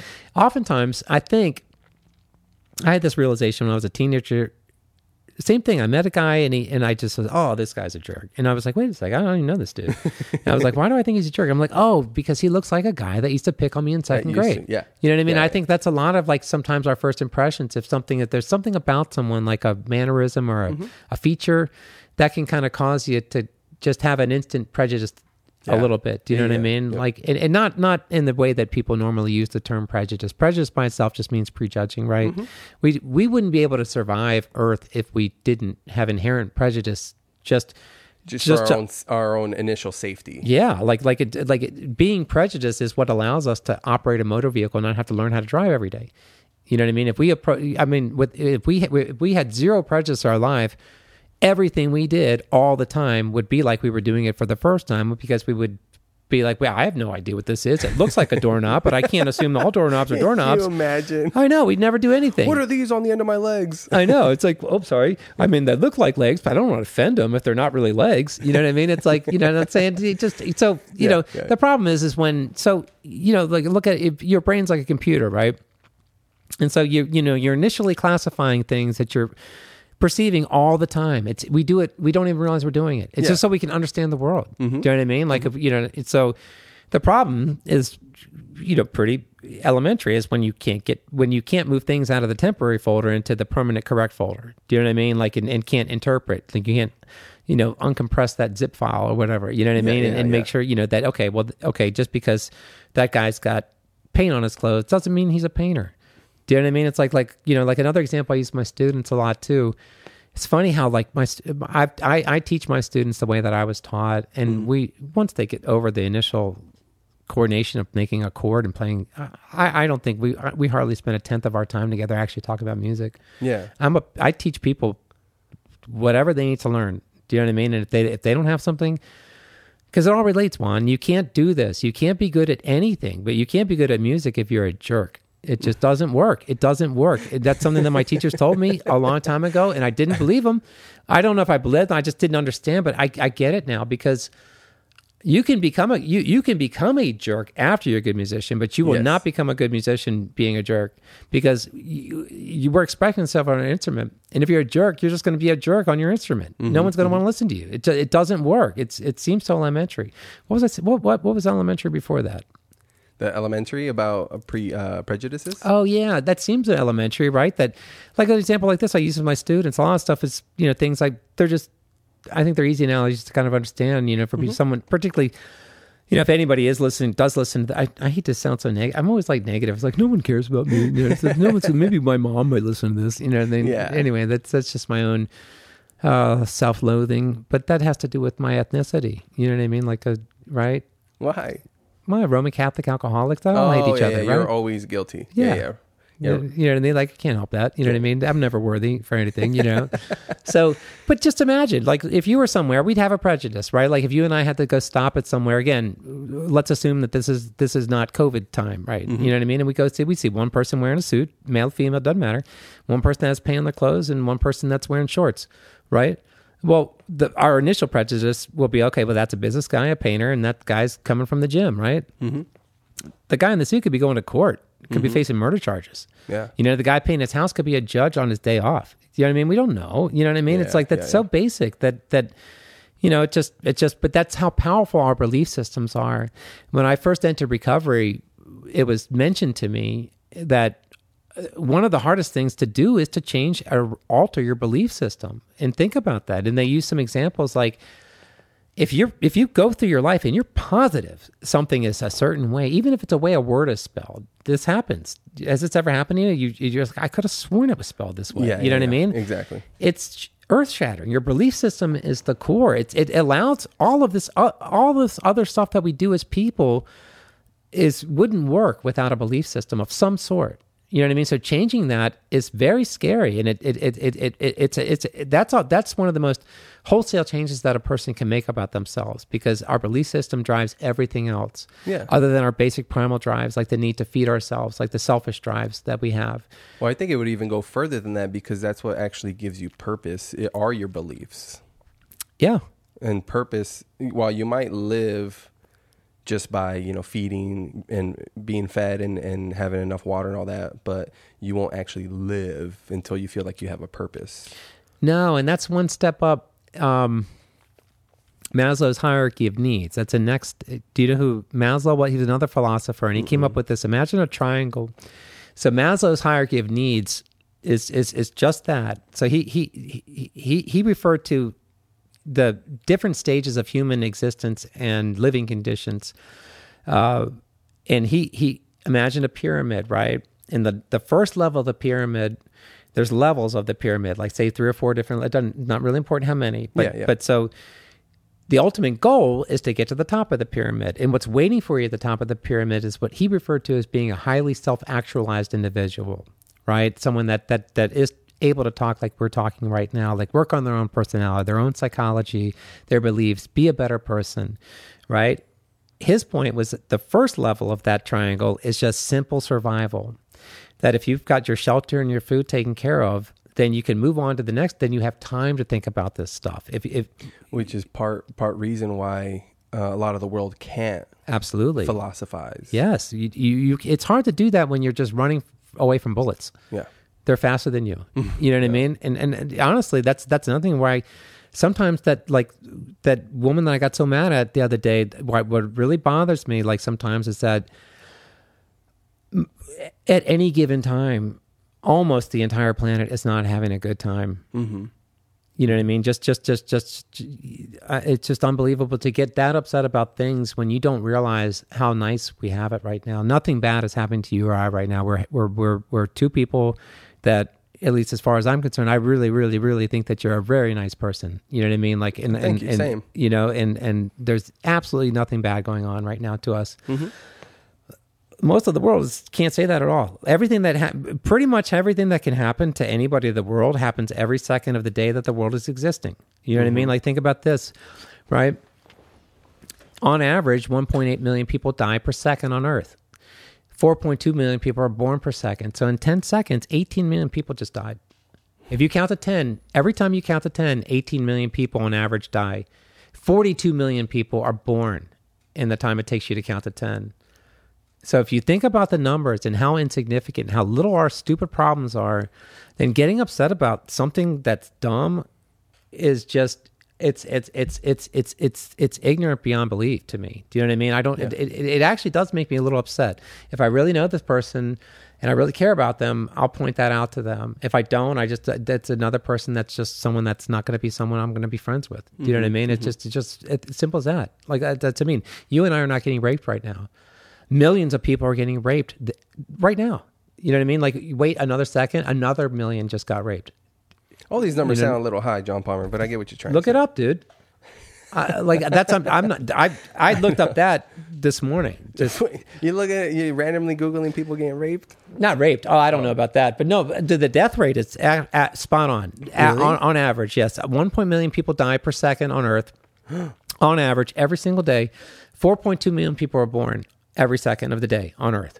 Every second, every day. I guess, yeah, when there's 7.4 more than that billion? now, dude. We're getting it's exponentially greater. We're over 8 billion estimated. We're actually inching more towards 9 billion. Within another 2 or 3 years, we'll go over 9 billion. Yeah. In 1985, that famous Live Aid concert, I don't know if you ever heard about that. Bob Geldof organized that simultaneous concert because of the time difference that went on in London and Philadelphia at the same time to raise famine, for famine relief in Africa, right? Yeah. There were 2 billion people on the planet in 1985. That was 35 years ago. What?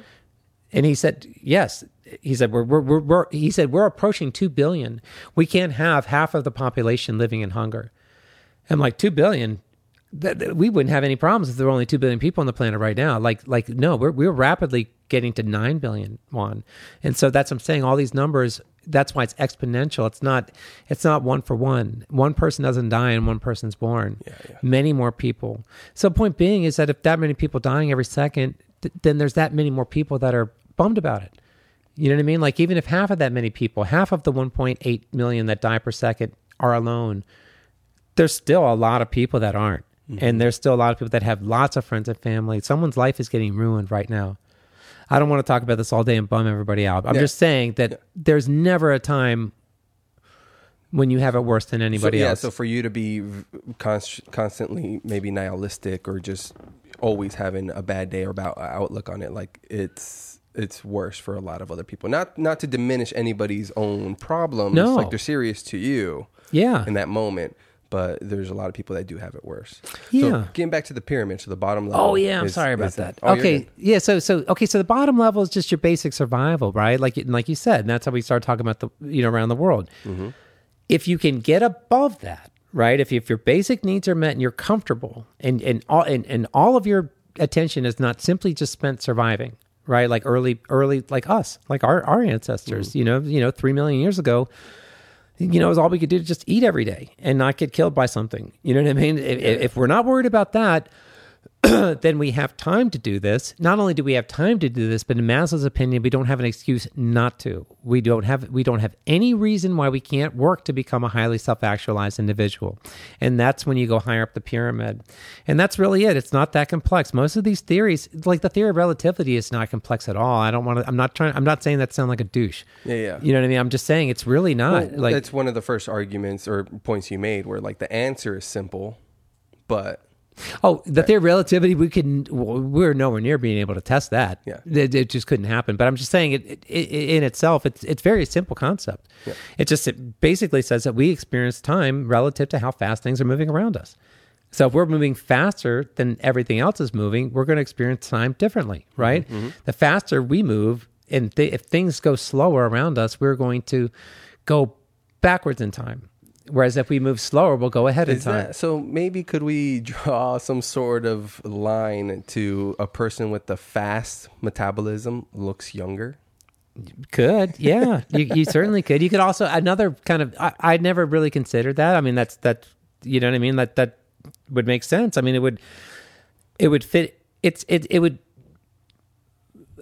I don't know that Einstein ever really thought about that, but it's not really inconsistent with the theory of relativity, because the theory of relativity is just things are relative, right? That's all. He's not saying that if you do this, the theory of relativity just states if we could go fast enough, we could conceivably slow down time. In a sense, we'd be traveling back in time, even though we wouldn't be traveling, time would be moving slower. Yeah. So thus, by almost by proxy, we'd be going back in time. You know what I mean? Whereas if we were able to go slower than time is moving, then we would go forward in time. So we would experience time slower than time is actually happening. So does that make sense? So it works in reverse. So again, it's a very simple theory in that way.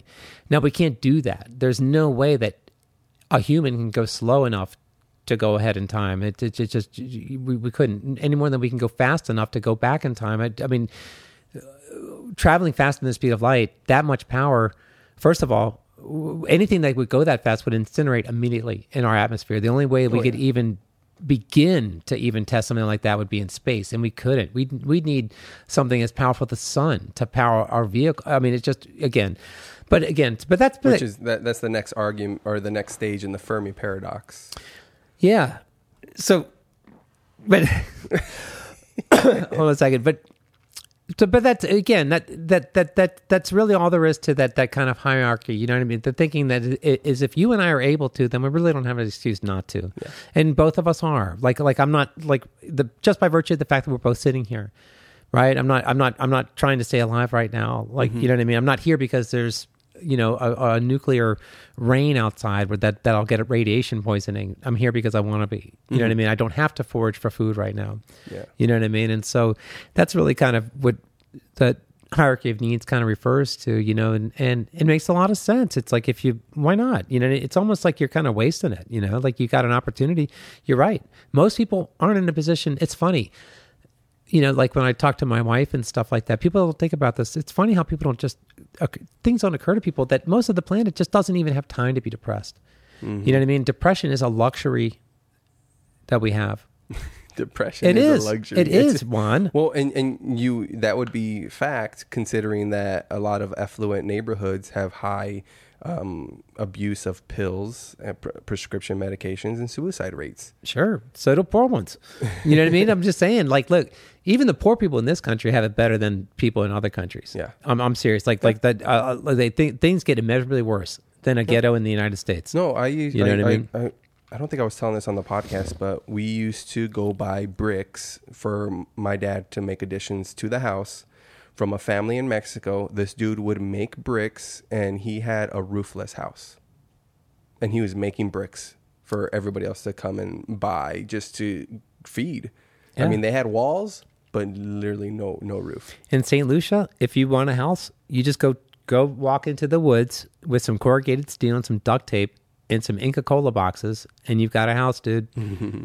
I'm serious. Yeah. That's how most people live there. I've seen it too. You know what I mean? Like that's like these shanty towns. It's just, I mean, so, like it is relative. I mean, not to kind of, I'm not, no pun intended, because we were just talking about the theory, but I mean, but I do agree with you that everybody's hurt is the same, just because it's not our place to judge whether someone should be depressed or hurt.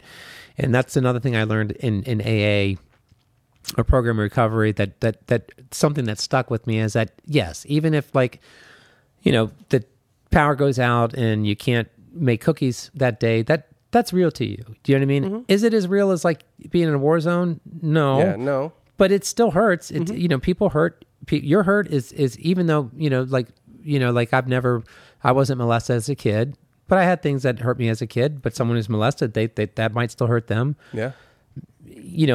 That's probably, most people probably think that's a worse thing, but it doesn't make the feeling any different. You know what I mean? I think that's kind of the point you were kind of making, right? The feeling, all our conversations can go round and round back to each other, because the feeling, I can bring it right back to how I can make more money at work by how am I making these customers feel by the words I'm choosing to use. Because at the end of the day, you might not know exactly what was said or how a situation transpired, but you will always know the feeling that you got from that interaction. Absolutely. And that's what like sticks the most.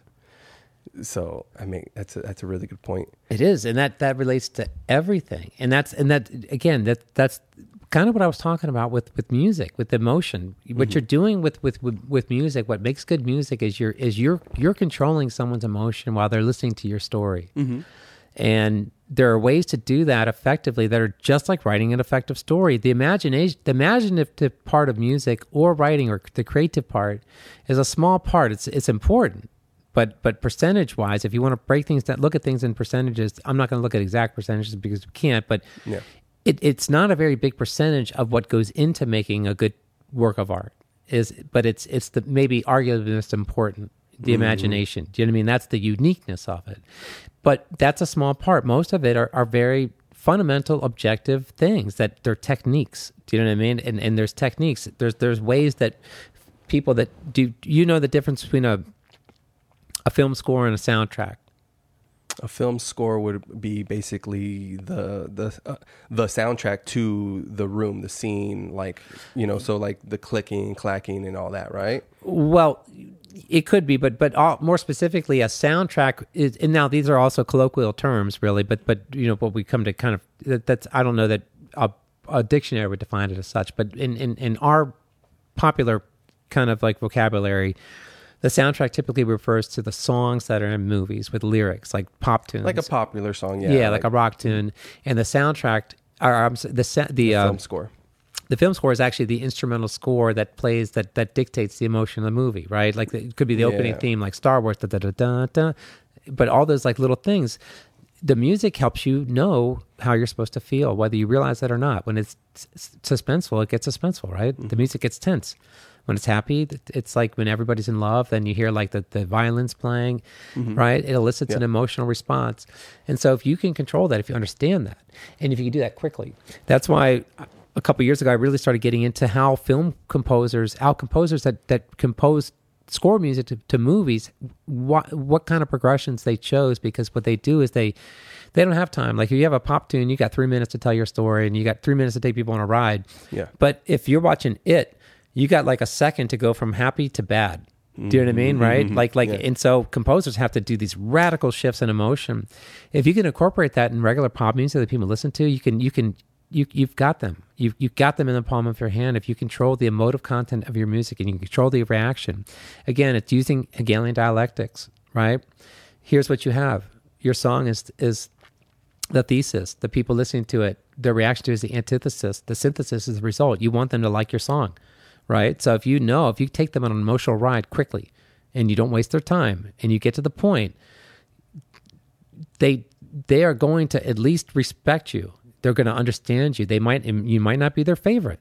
Aesthetically, they might not like the way your voice sounds. Like I said, they might like your clothes. They might like the way your drums sound, but there's nothing objective that they can really criticize you or dislike you for. You know what I mean? If you take care of everything that you can take care of, like a tautology, you've got no flaws in your fundamental rhythms. You've got no clashes. That's how I can say with all honesty. Like take a band like the Foo Fighters. I don't really think that they're terribly interesting. I mean, but there's nothing that I can say that there's nothing wrong with their music. Yeah, do you know what I mean? It's perfectly functional music, and people that like it, I understand why. Like to me, I think they're bands that do that kind of music that are a bit more interesting to me. That's all. You know what I mean? It's, but there's nothing that I can really objectively say they're terrible. They're of course they're not terrible. Lots of people like them. You know what I mean? And they've kind of done that. You know what I mean? Now a band that does that, in my opinion, maybe has a little bit more imagination, are the truly great bands. You know, the Beatles still do the same thing. If you look at the Beatles' music, you know, even the dorky songs are fundamentally perfect. There's nothing wrong with them. Do you know what I mean? If you don't like a Beatles song, it's because you just don't like the way they sound. Yeah. It's the subjective. You know what I mean? And that's what I kind of try to do with really my everything, my life. Like, you know, the impressions, the way I want to be in life. You know what I mean? I want to make sure it's been a goal of mine since I was a teenager, that if someone doesn't like me, it's their fault. I'm serious. Yeah. And I think you can do that without being egotistical. I'm just saying, like, I want to make sure. Now, I'm not always successful in doing this. I'm just saying my goal is to make sure that I treat people with respect, that I don't do something that might make someone dislike me. Do you know what I mean? Like, if I take care of all that, then they can still dislike me, but I've done all I can do. Do you know what I mean? Like, by not being a jerk and being respectful and things, just the typical things that would make you appealing to someone. You know what I mean? Just because life is easier that way. You know what I mean? Like when you're nice, it's easier. It just is. And then also relates to what I've done, you know, like the teaching music. I mentioned that the other day. Yeah, I played music my whole life, longer than I've been teaching it. But what I really enjoy more is teaching it. Like I said, because I really don't consider myself a music teacher. I teach people. You know what I mean? It's a different connection with the individual. You're relating to this person because it's a one-on-one lesson, right? So you're getting to really know this person. Whereas if you're performing for someone, you're performing for a group, and you're really just they're along for your ride. Whereas the one-on-one lesson is more of a shared journey. Yeah. And like you said, it's much, much more intimate because I'm not dividing my attention between however many people are in an audience, right? I've got, like you said, one person. Yeah. And it's funny, I don't know if this is so much my personality or just the role or a little of both. It's probably a little of both. I think people always kind of felt comfortable talking to me about all their problems. But as a music teacher, at least in my experience over the last 34 years, you know what I mean? Like of doing this in one way or another, that I do become their therapist. Most of my students, it's pretty rare if I have a student that doesn't open up, use me as a therapist. It's that same thing like the bartender, the hairdresser. Do you know what I mean? It's just, you're the one that's there. They're comfortable with you. You know what I mean? And you know, and I get my students comfortable pretty quickly just because it's, you know, I'm pretty honest, you know, because that can be intimidating with a teacher at first, that kind of, you know, because first of all, it takes some humility to admit that you need help with something, right? And that's not always fun, especially for young guys. You know, young guys, you know, teenagers, they want to be taken seriously. And I remember what that's like to be a young guy. It's a little different kind of, you kind of have to kind of fight a little. That's why young guys kind of overdo it a little. They just want to be taken seriously. They want to know that their ideas, they have good ideas, and it's just a different way. It's just younger guys just seem like they have to really kind of speak a little louder to be heard. Do you know what I mean? Like, you know, and that's a natural thing. But, you know, so yeah, so it does take some humility just to come through the door and ask for help.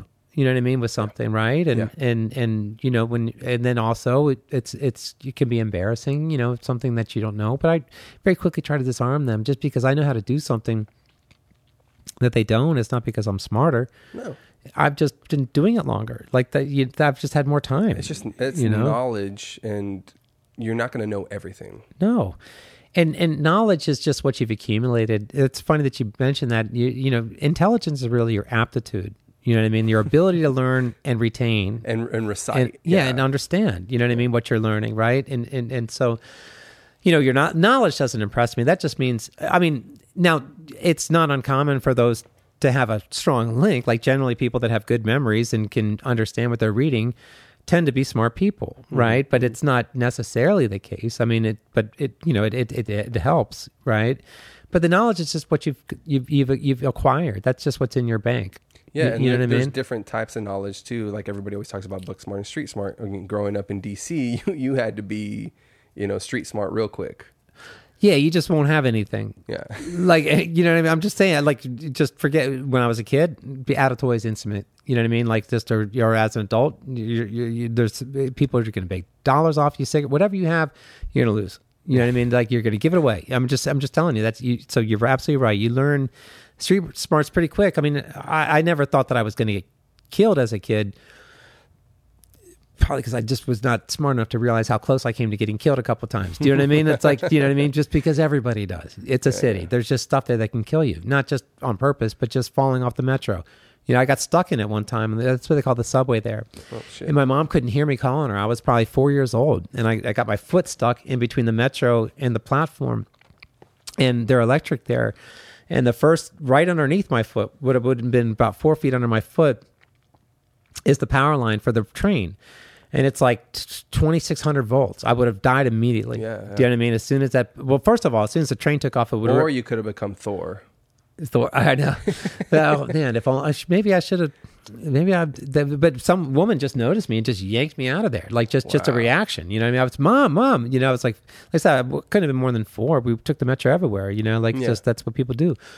And, but yeah, there's some just random woman just grabbed my arm and just yanked me out, you know, like just real quick before the train took off, you know. And so anyway, yeah, so there's just more stuff, you know, more ways that you can make mistakes. You fall off a building, you know what I mean? You don't see many buildings that are, you know, 22 stories high here, you know what I mean? Yeah. It's like that just stuff happens, you know. And so, but yeah, so, you know, and you do grow up, and it's just what you just, it's just one of the things that's required. I don't think it's really special. You know what I mean? Like there, it's just if you're going to exist, you're going to need some street smarts. If you're going to get by, yeah, that's the bare minimum. That's your baseline. So that's in like that's at the bottom of the triangle. You need street smart, food, shelter. Yeah. Yeah. It just like you just no one stays there for very long without getting it. It's you know what I mean. It's just you can't. You just can't. That's just so funny. My wife, seeing her like. When we first got together, talked to these people that were obviously just begging. I don't have a problem with people begging for money at all. You know what I mean? I grew up with it. You know what I mean? But, don't lie to me. You know what I mean? It's like your girlfriend's been 4 months pregnant every single month that I come here. Like this is seriously like, you've been doing this for a year, bro. Like, you know what I mean? Like she's not 4 months pregnant. You guys are on meth. Like, that's fine. I'll give you $2. You know what I mean? Yeah. Like, you know what I mean? But it's like, just can't have with the story. That's why people in DC are just honest, man. Like, I'm serious, man. Like there's a guy who lived in Georgetown. You ever heard of Georgetown's like a part of DC, right? Yep. And so right across the river from Virginia, right on the Virginia side, across Georgetown is Langley, Virginia, right where the FBI had Pentagon. Pentagon is in Pentagon City, but it's on the other side. Oh, so CIA headquarters right there. It's right there on the GW Parkway. I passed it every morning. You know what I mean? Like at one point in my life, driving to work. And so, what was I saying? Oh yeah, Georgetown. Yeah, this guy, he just had a sign on his chest that said, "Look, I need money for drugs and alcohol." And people just thank you. Finally, you know what I mean? Like just. Isn't that a Mitch Hedberg like joke punchline? Maybe that's where he got it from, I guess. Yeah. But he was there, and he just lived he was just the guy like in Georgetown that would just walk up and down like on Friday nights, and all the people at bars because Georgetown. In more later, not so much when my father was younger, but it's pretty fancy. That's a pretty expensive part of town now. That's where Georgetown University is, and it's in the bars there. Like the more they're just nicer. Do you know what I mean? Like the restaurants and bars, it's just a nicer part of town. Upscaled. Yeah, and the houses are expensive. I mean, they're expensive. $2 million, $3 million. You wouldn't tell just because real estate's so much. The economy is so much different than DC. But what would look like to us, like maybe a $200,000 house would be more like $800,000 in DC, like just a regular house. Do you know what I mean? It's just, that's just, the economy's different. You make more, you spend more, everybody lives the same way, like my little tiny house, the last one that I lived at with my ex-wife, we bought that in 2006. It was like the very end of 2006. It was a $327,000 house.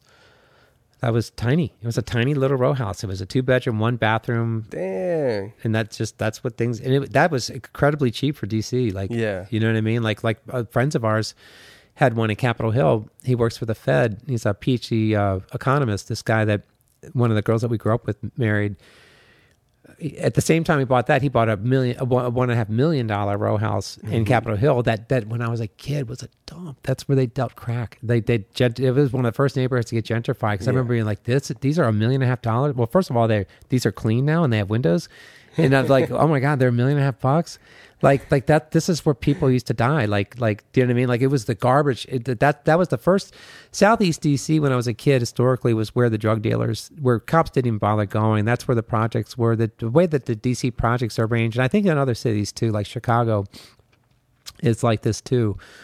Detroit, the project housing is arranged kind of in a maze. So, and it's done that to kind of keep them in, but so they don't come and bother other people. I mean, it's very insidious. You know what I mean? Yeah. But also what that does is cops just don't go in because they get trapped. There's no death penalty in DC. So killing a cop is nothing. What? For in DC. No. Cops get killed all the time. Drug dealers, when I was a kid in Southeast, drug dealers, it was like, Southeast DC was almost like its own autonomous zone. Yeah. Where the highest ranking drug dealer was basically the mayor of that part of town. Wow. Cops didn't even go in. It just wasn't worth it. You know what I mean? Like it's just, they'd get stuck, they get trapped, they couldn't find, you know what I mean? It just wasn't. Now I don't think that's like that. Again, the gentrification of that part of town started almost 20 years ago and hasn't stopped. So I don't think anything's really much like that anymore. You know what I mean? But that's certainly how it was when I was a kid. And I knew this guy, a guy that was very good friends with someone that I grew up with, was a drug dealer for a while. And his boss was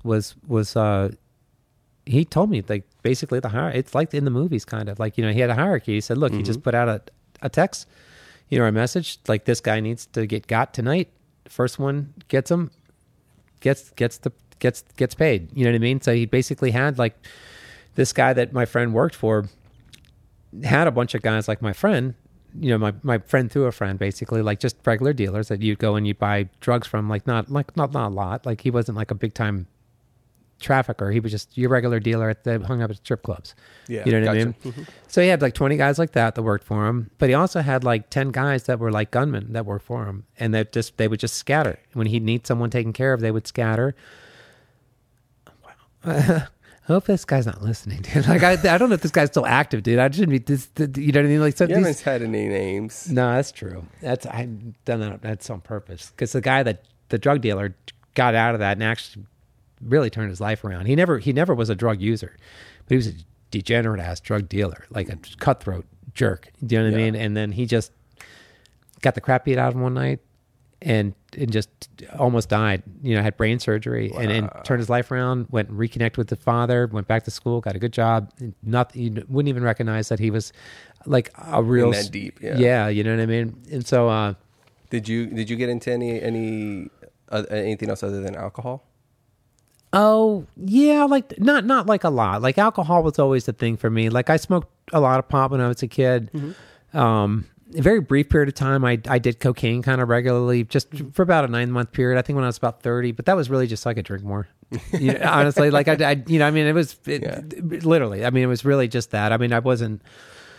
It was just really that, because it allowed me to stay up and I could drink more alcohol. Yeah, you know what I mean. So that was really just but you know, I wouldn't say that nothing to like no like a serious problem. Meth or crack, or never tried any of that. No, I was kind of lucky with meth. Meth is something that was not on the East Coast really when I was a kid. That's something that's made its way from the West over towards the East. You know what I mean? Like it started really like in the 60s. That's how the Hells Angels initially started making money. Mm-hmm. Became, you know, went from just like a regular club to like a money-making organization, was trafficking meth through California and then to these Western states and getting it inward. And so I grew up with a crack and heroin epidemic. Yeah. So I knew enough about that. At least I did a little research. I was getting to that age where I started getting curious about that. You know, like I knew enough that, you know, that no matter with opiates and crack, which is kind of like, it's not an opiate, but it has this effect that I'm going to mention. With opiates, you don't have to have you don't have to be an addict to get addicted to opiates. It has a physical grab. Yeah, those are the kind of medications that it's a guarantee if you take them more than just a few times, you will become dependent in some manner. Yeah, you can stop. You know what I mean? But again, those drugs, like a morphine drip, like people that are dying, like when my wife's father passed away last year, and you know, once they get that morphine in the hospice, there's zero coming back from that. You know what I mean? Like that's the end. You know what I mean? Like, and so it doesn't matter if you're an addicted personality or not. So no, I knew enough about that to just stay away from that. You know what I mean? So you know, when I was younger, my first wife and I, we did acid over a 1.5-year period of time. We probably did acid maybe 8 or 9 times. I think that's enough for that. Like that acid is so strong. It's, you know, as far as hallucinogens go, that's one of those things I think you really don't have to do once or twice. It doesn't really change. Like mushrooms are different. Like that's a more natural thing. And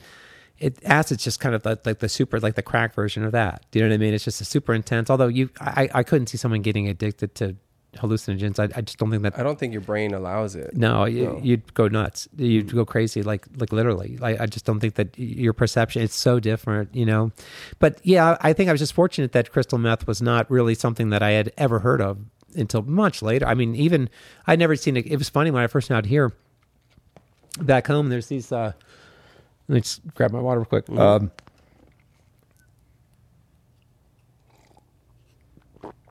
Oh yeah.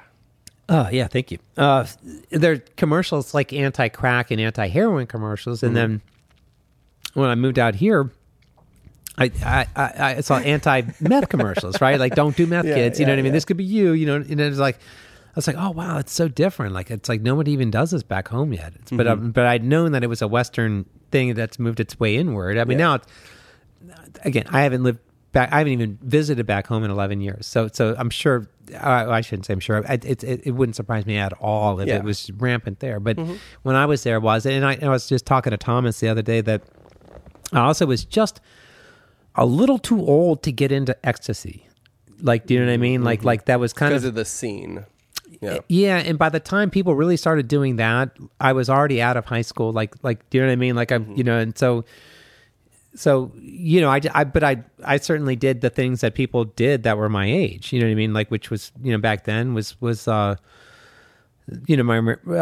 marijuana and acid and mushrooms, and occasionally someone might have a little coke. Like the first time I tried a little coke one time when I was like 19, but I didn't do it again for I think almost 10 years. You know what I mean? Like I just tried. Never really like stuff that sped me up. Is when, I wasn't always, alcoholism does progress. And so when I was 15, I was an alcoholic, but I wasn't drinking anywhere near as much as I did by the time I was 40, after 25 years of being an alcoholic. Yeah. When I was 15, I could drink 8 beers and but by the time I was 40, it turned into like 24 to 30 and bottle of liquor and stuff like that. Yep. And I hit it pretty well. It's funny. I remember the first time when I was, I think I was probably 31 or 32, about your age. First time I ever got DTs. I didn't know what's going on. Do you know what I mean? I had no idea. I thought I was having a heart attack. Do you know what I mean? I woke up one morning and I was just tense. Like my heart was pounding through my chest. Mm-hmm. I couldn't take a deep breath. I was just freaking out. You know what I mean? And and so I drove myself to the hospital. I thought I was having a heart attack. You know what I mean? Like I thought something was going on.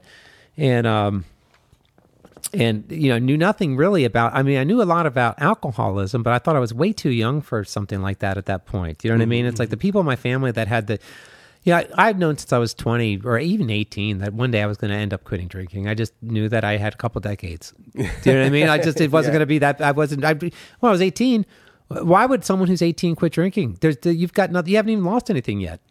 You're not even going to appreciate it. In fact, I actually recommend programs of recovery. I recommend young people don't even bother with them.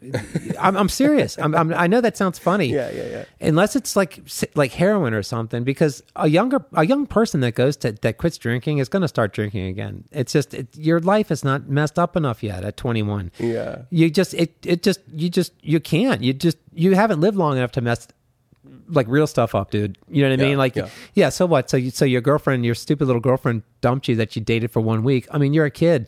You know what I mean? You haven't lost your job. You haven't lost like a real wife that you've been with for 15 years. Mm-hmm. You haven't lost. I'm just speaking general. You haven't lost your kids. You haven't gone to jail. You know what I mean? Like people, you go to A rooms. People have got. You want to talk about people with real problems, man? You know what I mean? People that owe the IRS hundreds of thousands of dollars are in jail for back child support again, tens and tens and tens of thousands of dollars, have no chance of seeing their kids, have screwed their lives up. You know what I mean? And the only thing they hang their hat on is they're not drinking today. You know what I mean? Yeah. And it's like, so, you just don't get to that point at 22. I'm sorry, man. You know what I mean? Like you're still young and cute at that point. Like if anything, you just get you can con someone to taking care of you for at least a couple weeks. Yeah. You know what I mean? Like it's like, no, you've not run out. You've not hit rock bottom yet. More power to them if they do. And some do for years, but it's one of those things that you're ready for it. When I was ready, it was just my time. I accepted. I knew it would happen. I knew that I'd known ever since pretty much my first drink.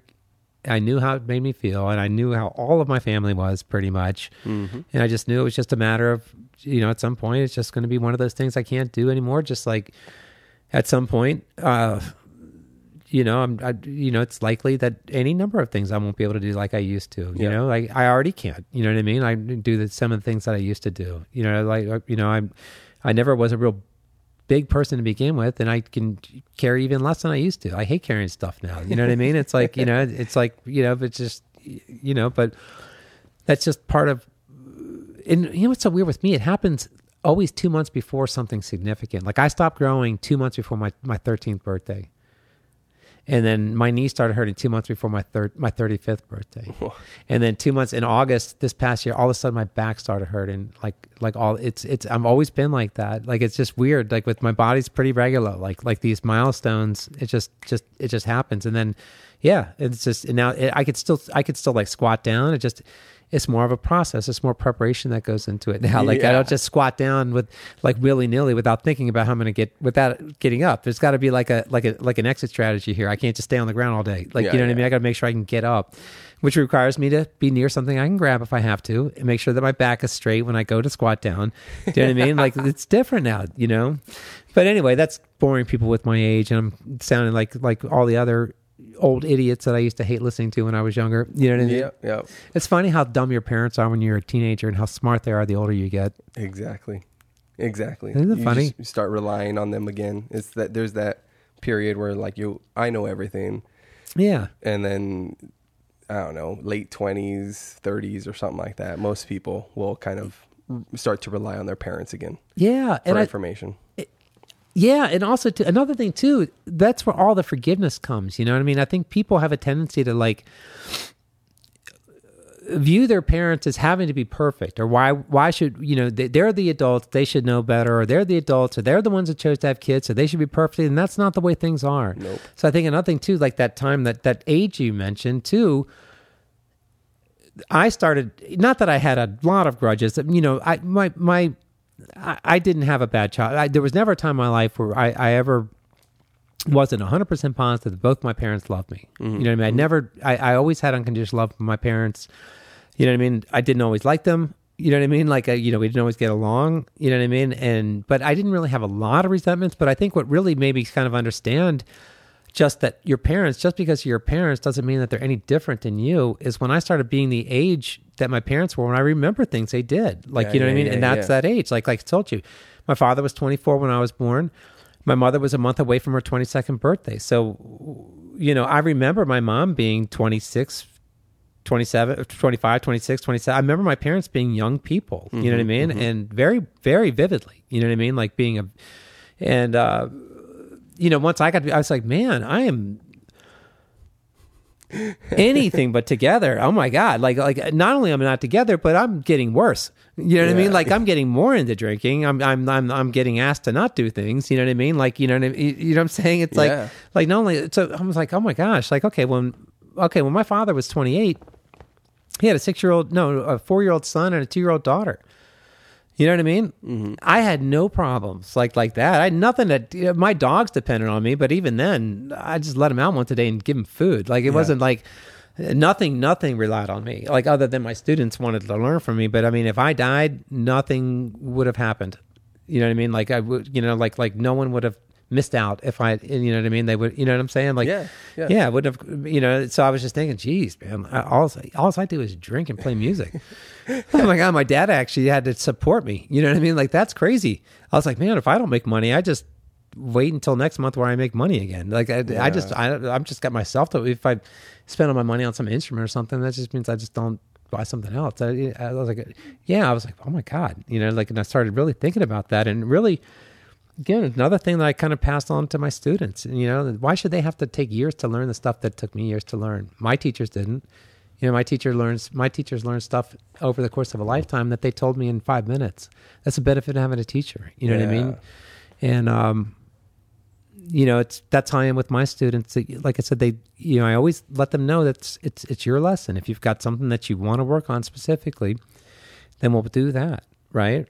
And if not, I'll suggest something I think you should work on and see if you want to do that. Now, oftentimes, what I think someone should work on has nothing in there. They might not even realize how it has to do with music. It have nothing to do with, at least on the surface, like with music. Yeah. But it does ultimately, everything relates to it because it's going to make them a better person.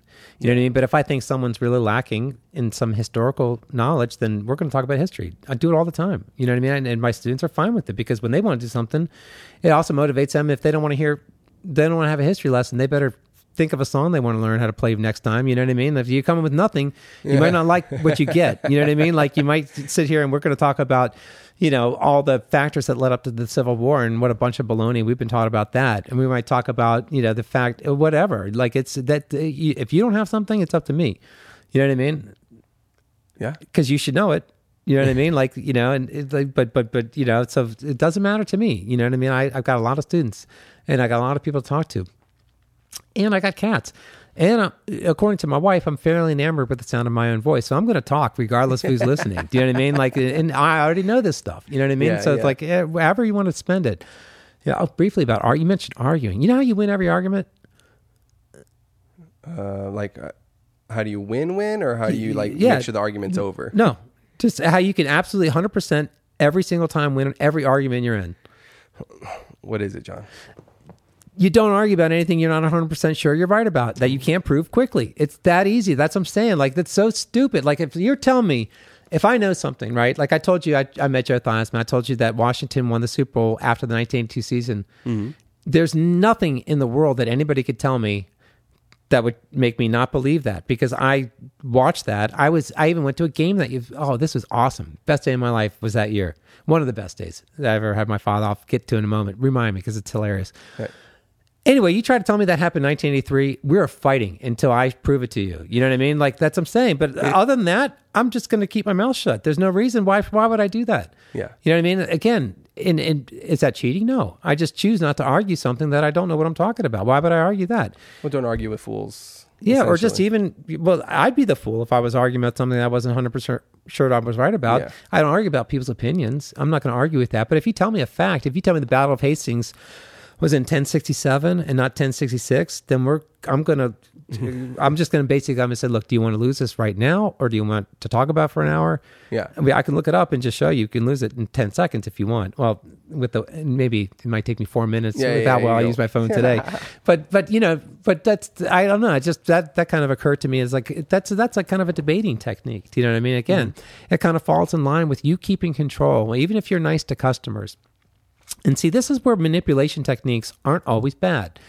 And this is something that my teacher taught me, Paul, the one that really spent the more emotional stuff, like the more spiritual, if you will, the kind of the ability that we have the ability to do a lot of stuff. And we have the ability as humans to essentially, to really manipulate and control our reality and the world around us much more than we realize, most of us realize.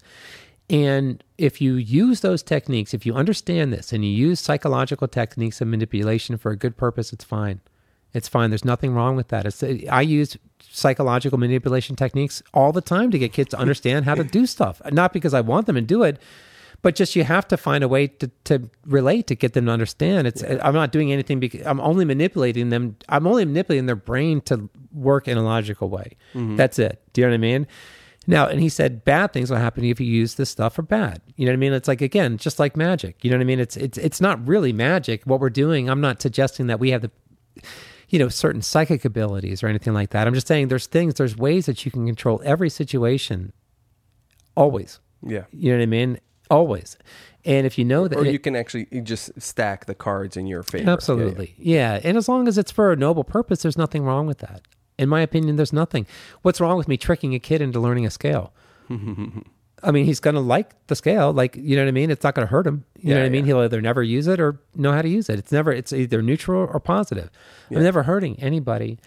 You know what I mean? Like when I do things like that, it's just mostly, I'm just trying to get things to happen more quickly. You know what I mean? Even with, people I play with and stuff, like little things things I'll drop, little hints, little things I'll say.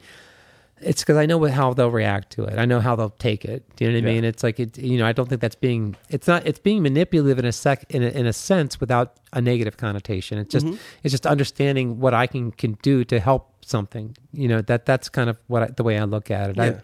Yeah. I'm not really placing a value judgment on that. I would never manipulate someone for a nefarious purpose, or a malicious way. I wouldn't, you know what I mean? I again, that goes against how Paul taught me, you know what I mean? And it goes against how if you understand this stuff, you don't do it for a bad purpose, and you can't be a jerk. It just doesn't work. It ultimately doesn't work. I know it sounds funny, and I know it sounds hokey, and it sounds hippie, and I know I was raised by hippies.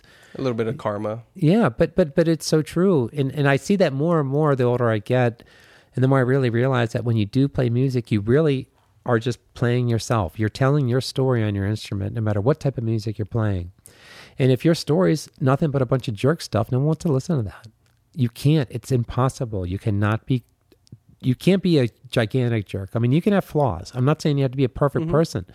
And which is also funny too. My students, when they realize I do regular people stuff, I think students have a tendency to put their teachers on pedestals. Yeah. You know, and think that I just go somewhere when I'm not teaching them lessons. I'm off on somewhere on Superstition Mountain meditating.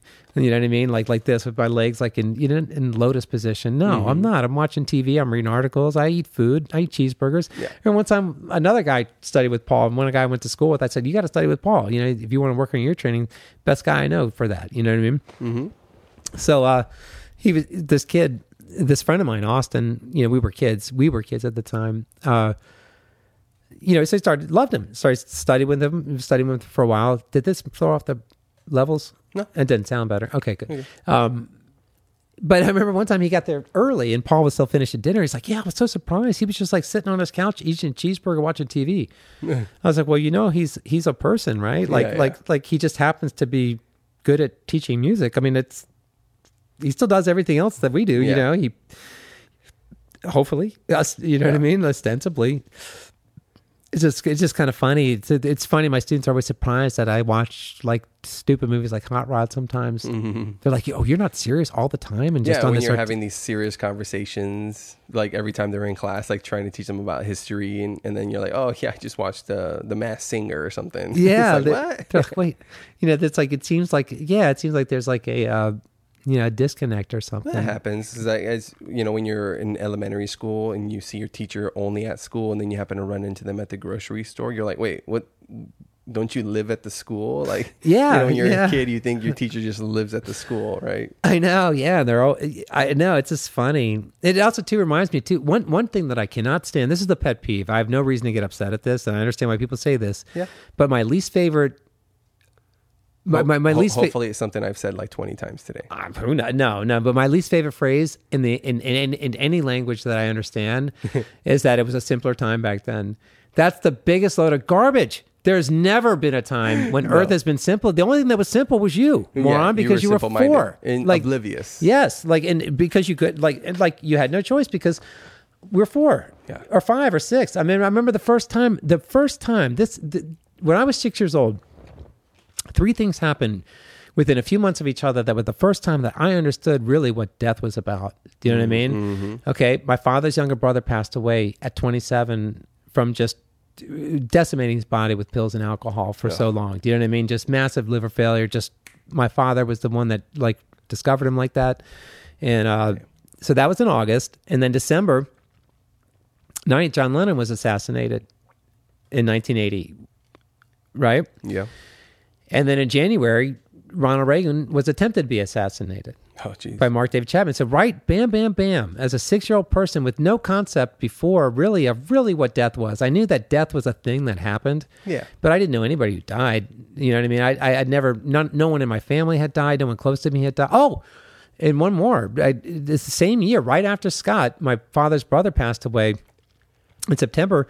My mom's first cousin, Donnie, was a test pilot in the Navy, and those vertical takeoff and landing jets, the original ones, the Harriers crash all the time. He died in a crash. Oh. So he died. And that was all bam, bam, bam. So like within the span of, 5 months, I experienced my first deaths. You know what I mean? Like all right there. Like, you know what I mean? And so I remember. And everybody else's reactions to that death, to those deaths. Yeah. So it was just, and nothing scarring about it, but it was just very abruptly. It just out of nowhere, it just seemed like this kind of foreign concept to me. And then, this is really, this is forever. You know what I mean? Yeah. Like there's no more John Lennon songs. Do you know what I mean? It's like I used to just take, when I was a kid, I would take my parents' albums and 8-tracks and their LPs and mostly just play them. If I didn't know them, like who the artist was, I would just play one that had a cool album cover. That would initially, I would just, let me hear what this sounds like. If I didn't like it, I'd try a different one. Yeah.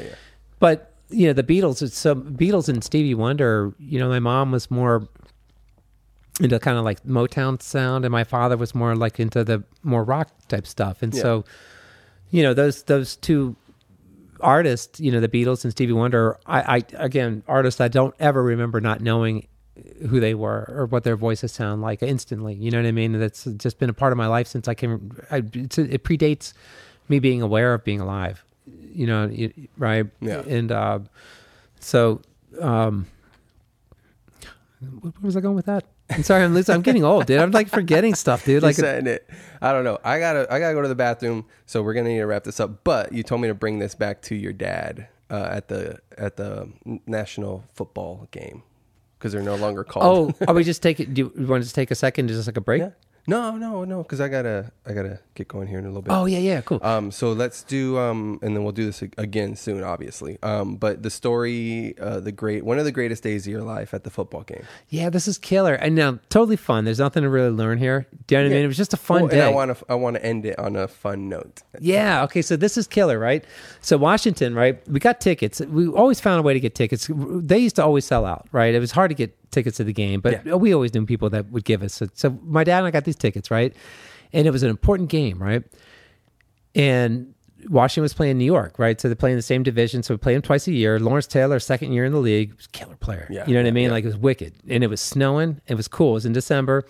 It was snowing. It was a super, super close game. And at the end of the game, Mark Mosley kicked a field goal that simultaneously set the single season or most consecutive field goals without a miss record, won the game, and sent the Redskins to the playoffs. Washington to the playoffs for the first time in a long time. It had been like 6 or 7 years. You know what I mean? And so the game was so exciting. It was 15-13. And it was muddy. It was snowing. We were in the end zone. And most of the game was on the far side, except for the very end. All the kick was on my side. Yeah. And the whole place went nutso. I mean, the old stadium that Washington used to play in was RFK, Robert F. Kennedy Stadium. And it was old and rickety. And it would actually really bounce and stuff. And so I was like this. And it was snowing and snow coming down. And right, so that was just killer, right? Just really fun. My dad and I had a great time. We were screaming, shouting, but even better, since it was snowing, people started making snowballs and have a snowball fight. So, since I was little and cute and 8, right? Yeah. These girls started picking me up and using me as a human shield, and my back totally got like a bunch of boob action, like at 8 years old, dude, like just blocking snowball. I was like, I'll do this all day, man. Snowballs don't hurt. Yeah. This feels great. You know what I mean? Like I said, they would just pass me around, like, you know, oh, you're so cute. And I'm like, this is awesome. You know what I mean? I was like, yes, this is great. And my dad had to stop at his work to get a bunch of stuff. And he just had his Christmas party that like 2 nights before. Yeah. So then I just ate all the leftover candy. It was just like a kid's perfect day. I mean, at 8 years old, that's a killer day. Yeah. You know what I mean? Like, you know, so yeah, my back got some for the first time. Yeah. Candy, snow, good football. Like it's, you know what I mean? Like hanging out with my dad, which is always awesome, you know?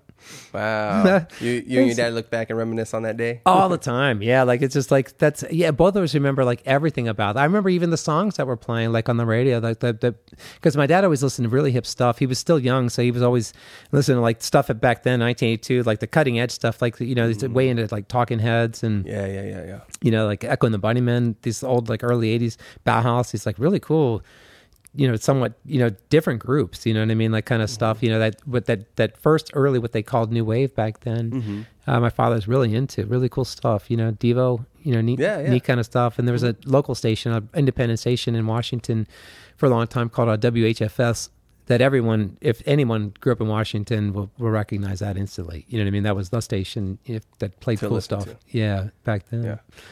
But, awesome, man. Well, thank you so much, dude. No, this has been a lot of fun. Awesome. Like it was better than I thought, man. Like I already knew it was going to be good, but this was amazing. And there's definitely some points we gotta retouch on the next time we do this. Sure, because stuff is important. I think it's important to me. I think it's good stuff to think about. Like I enjoy it anyway. You know, good. As long as you enjoy it, it shows and it rubs off on other people, and definitely rubbing off on me. So, thanks for setting some time aside. Beautiful little studio you guys are working with here, and can't wait to do it again, man. Absolutely, anytime. John Palmer, ladies and gentlemen. Thanks, man. Absolutely. Right.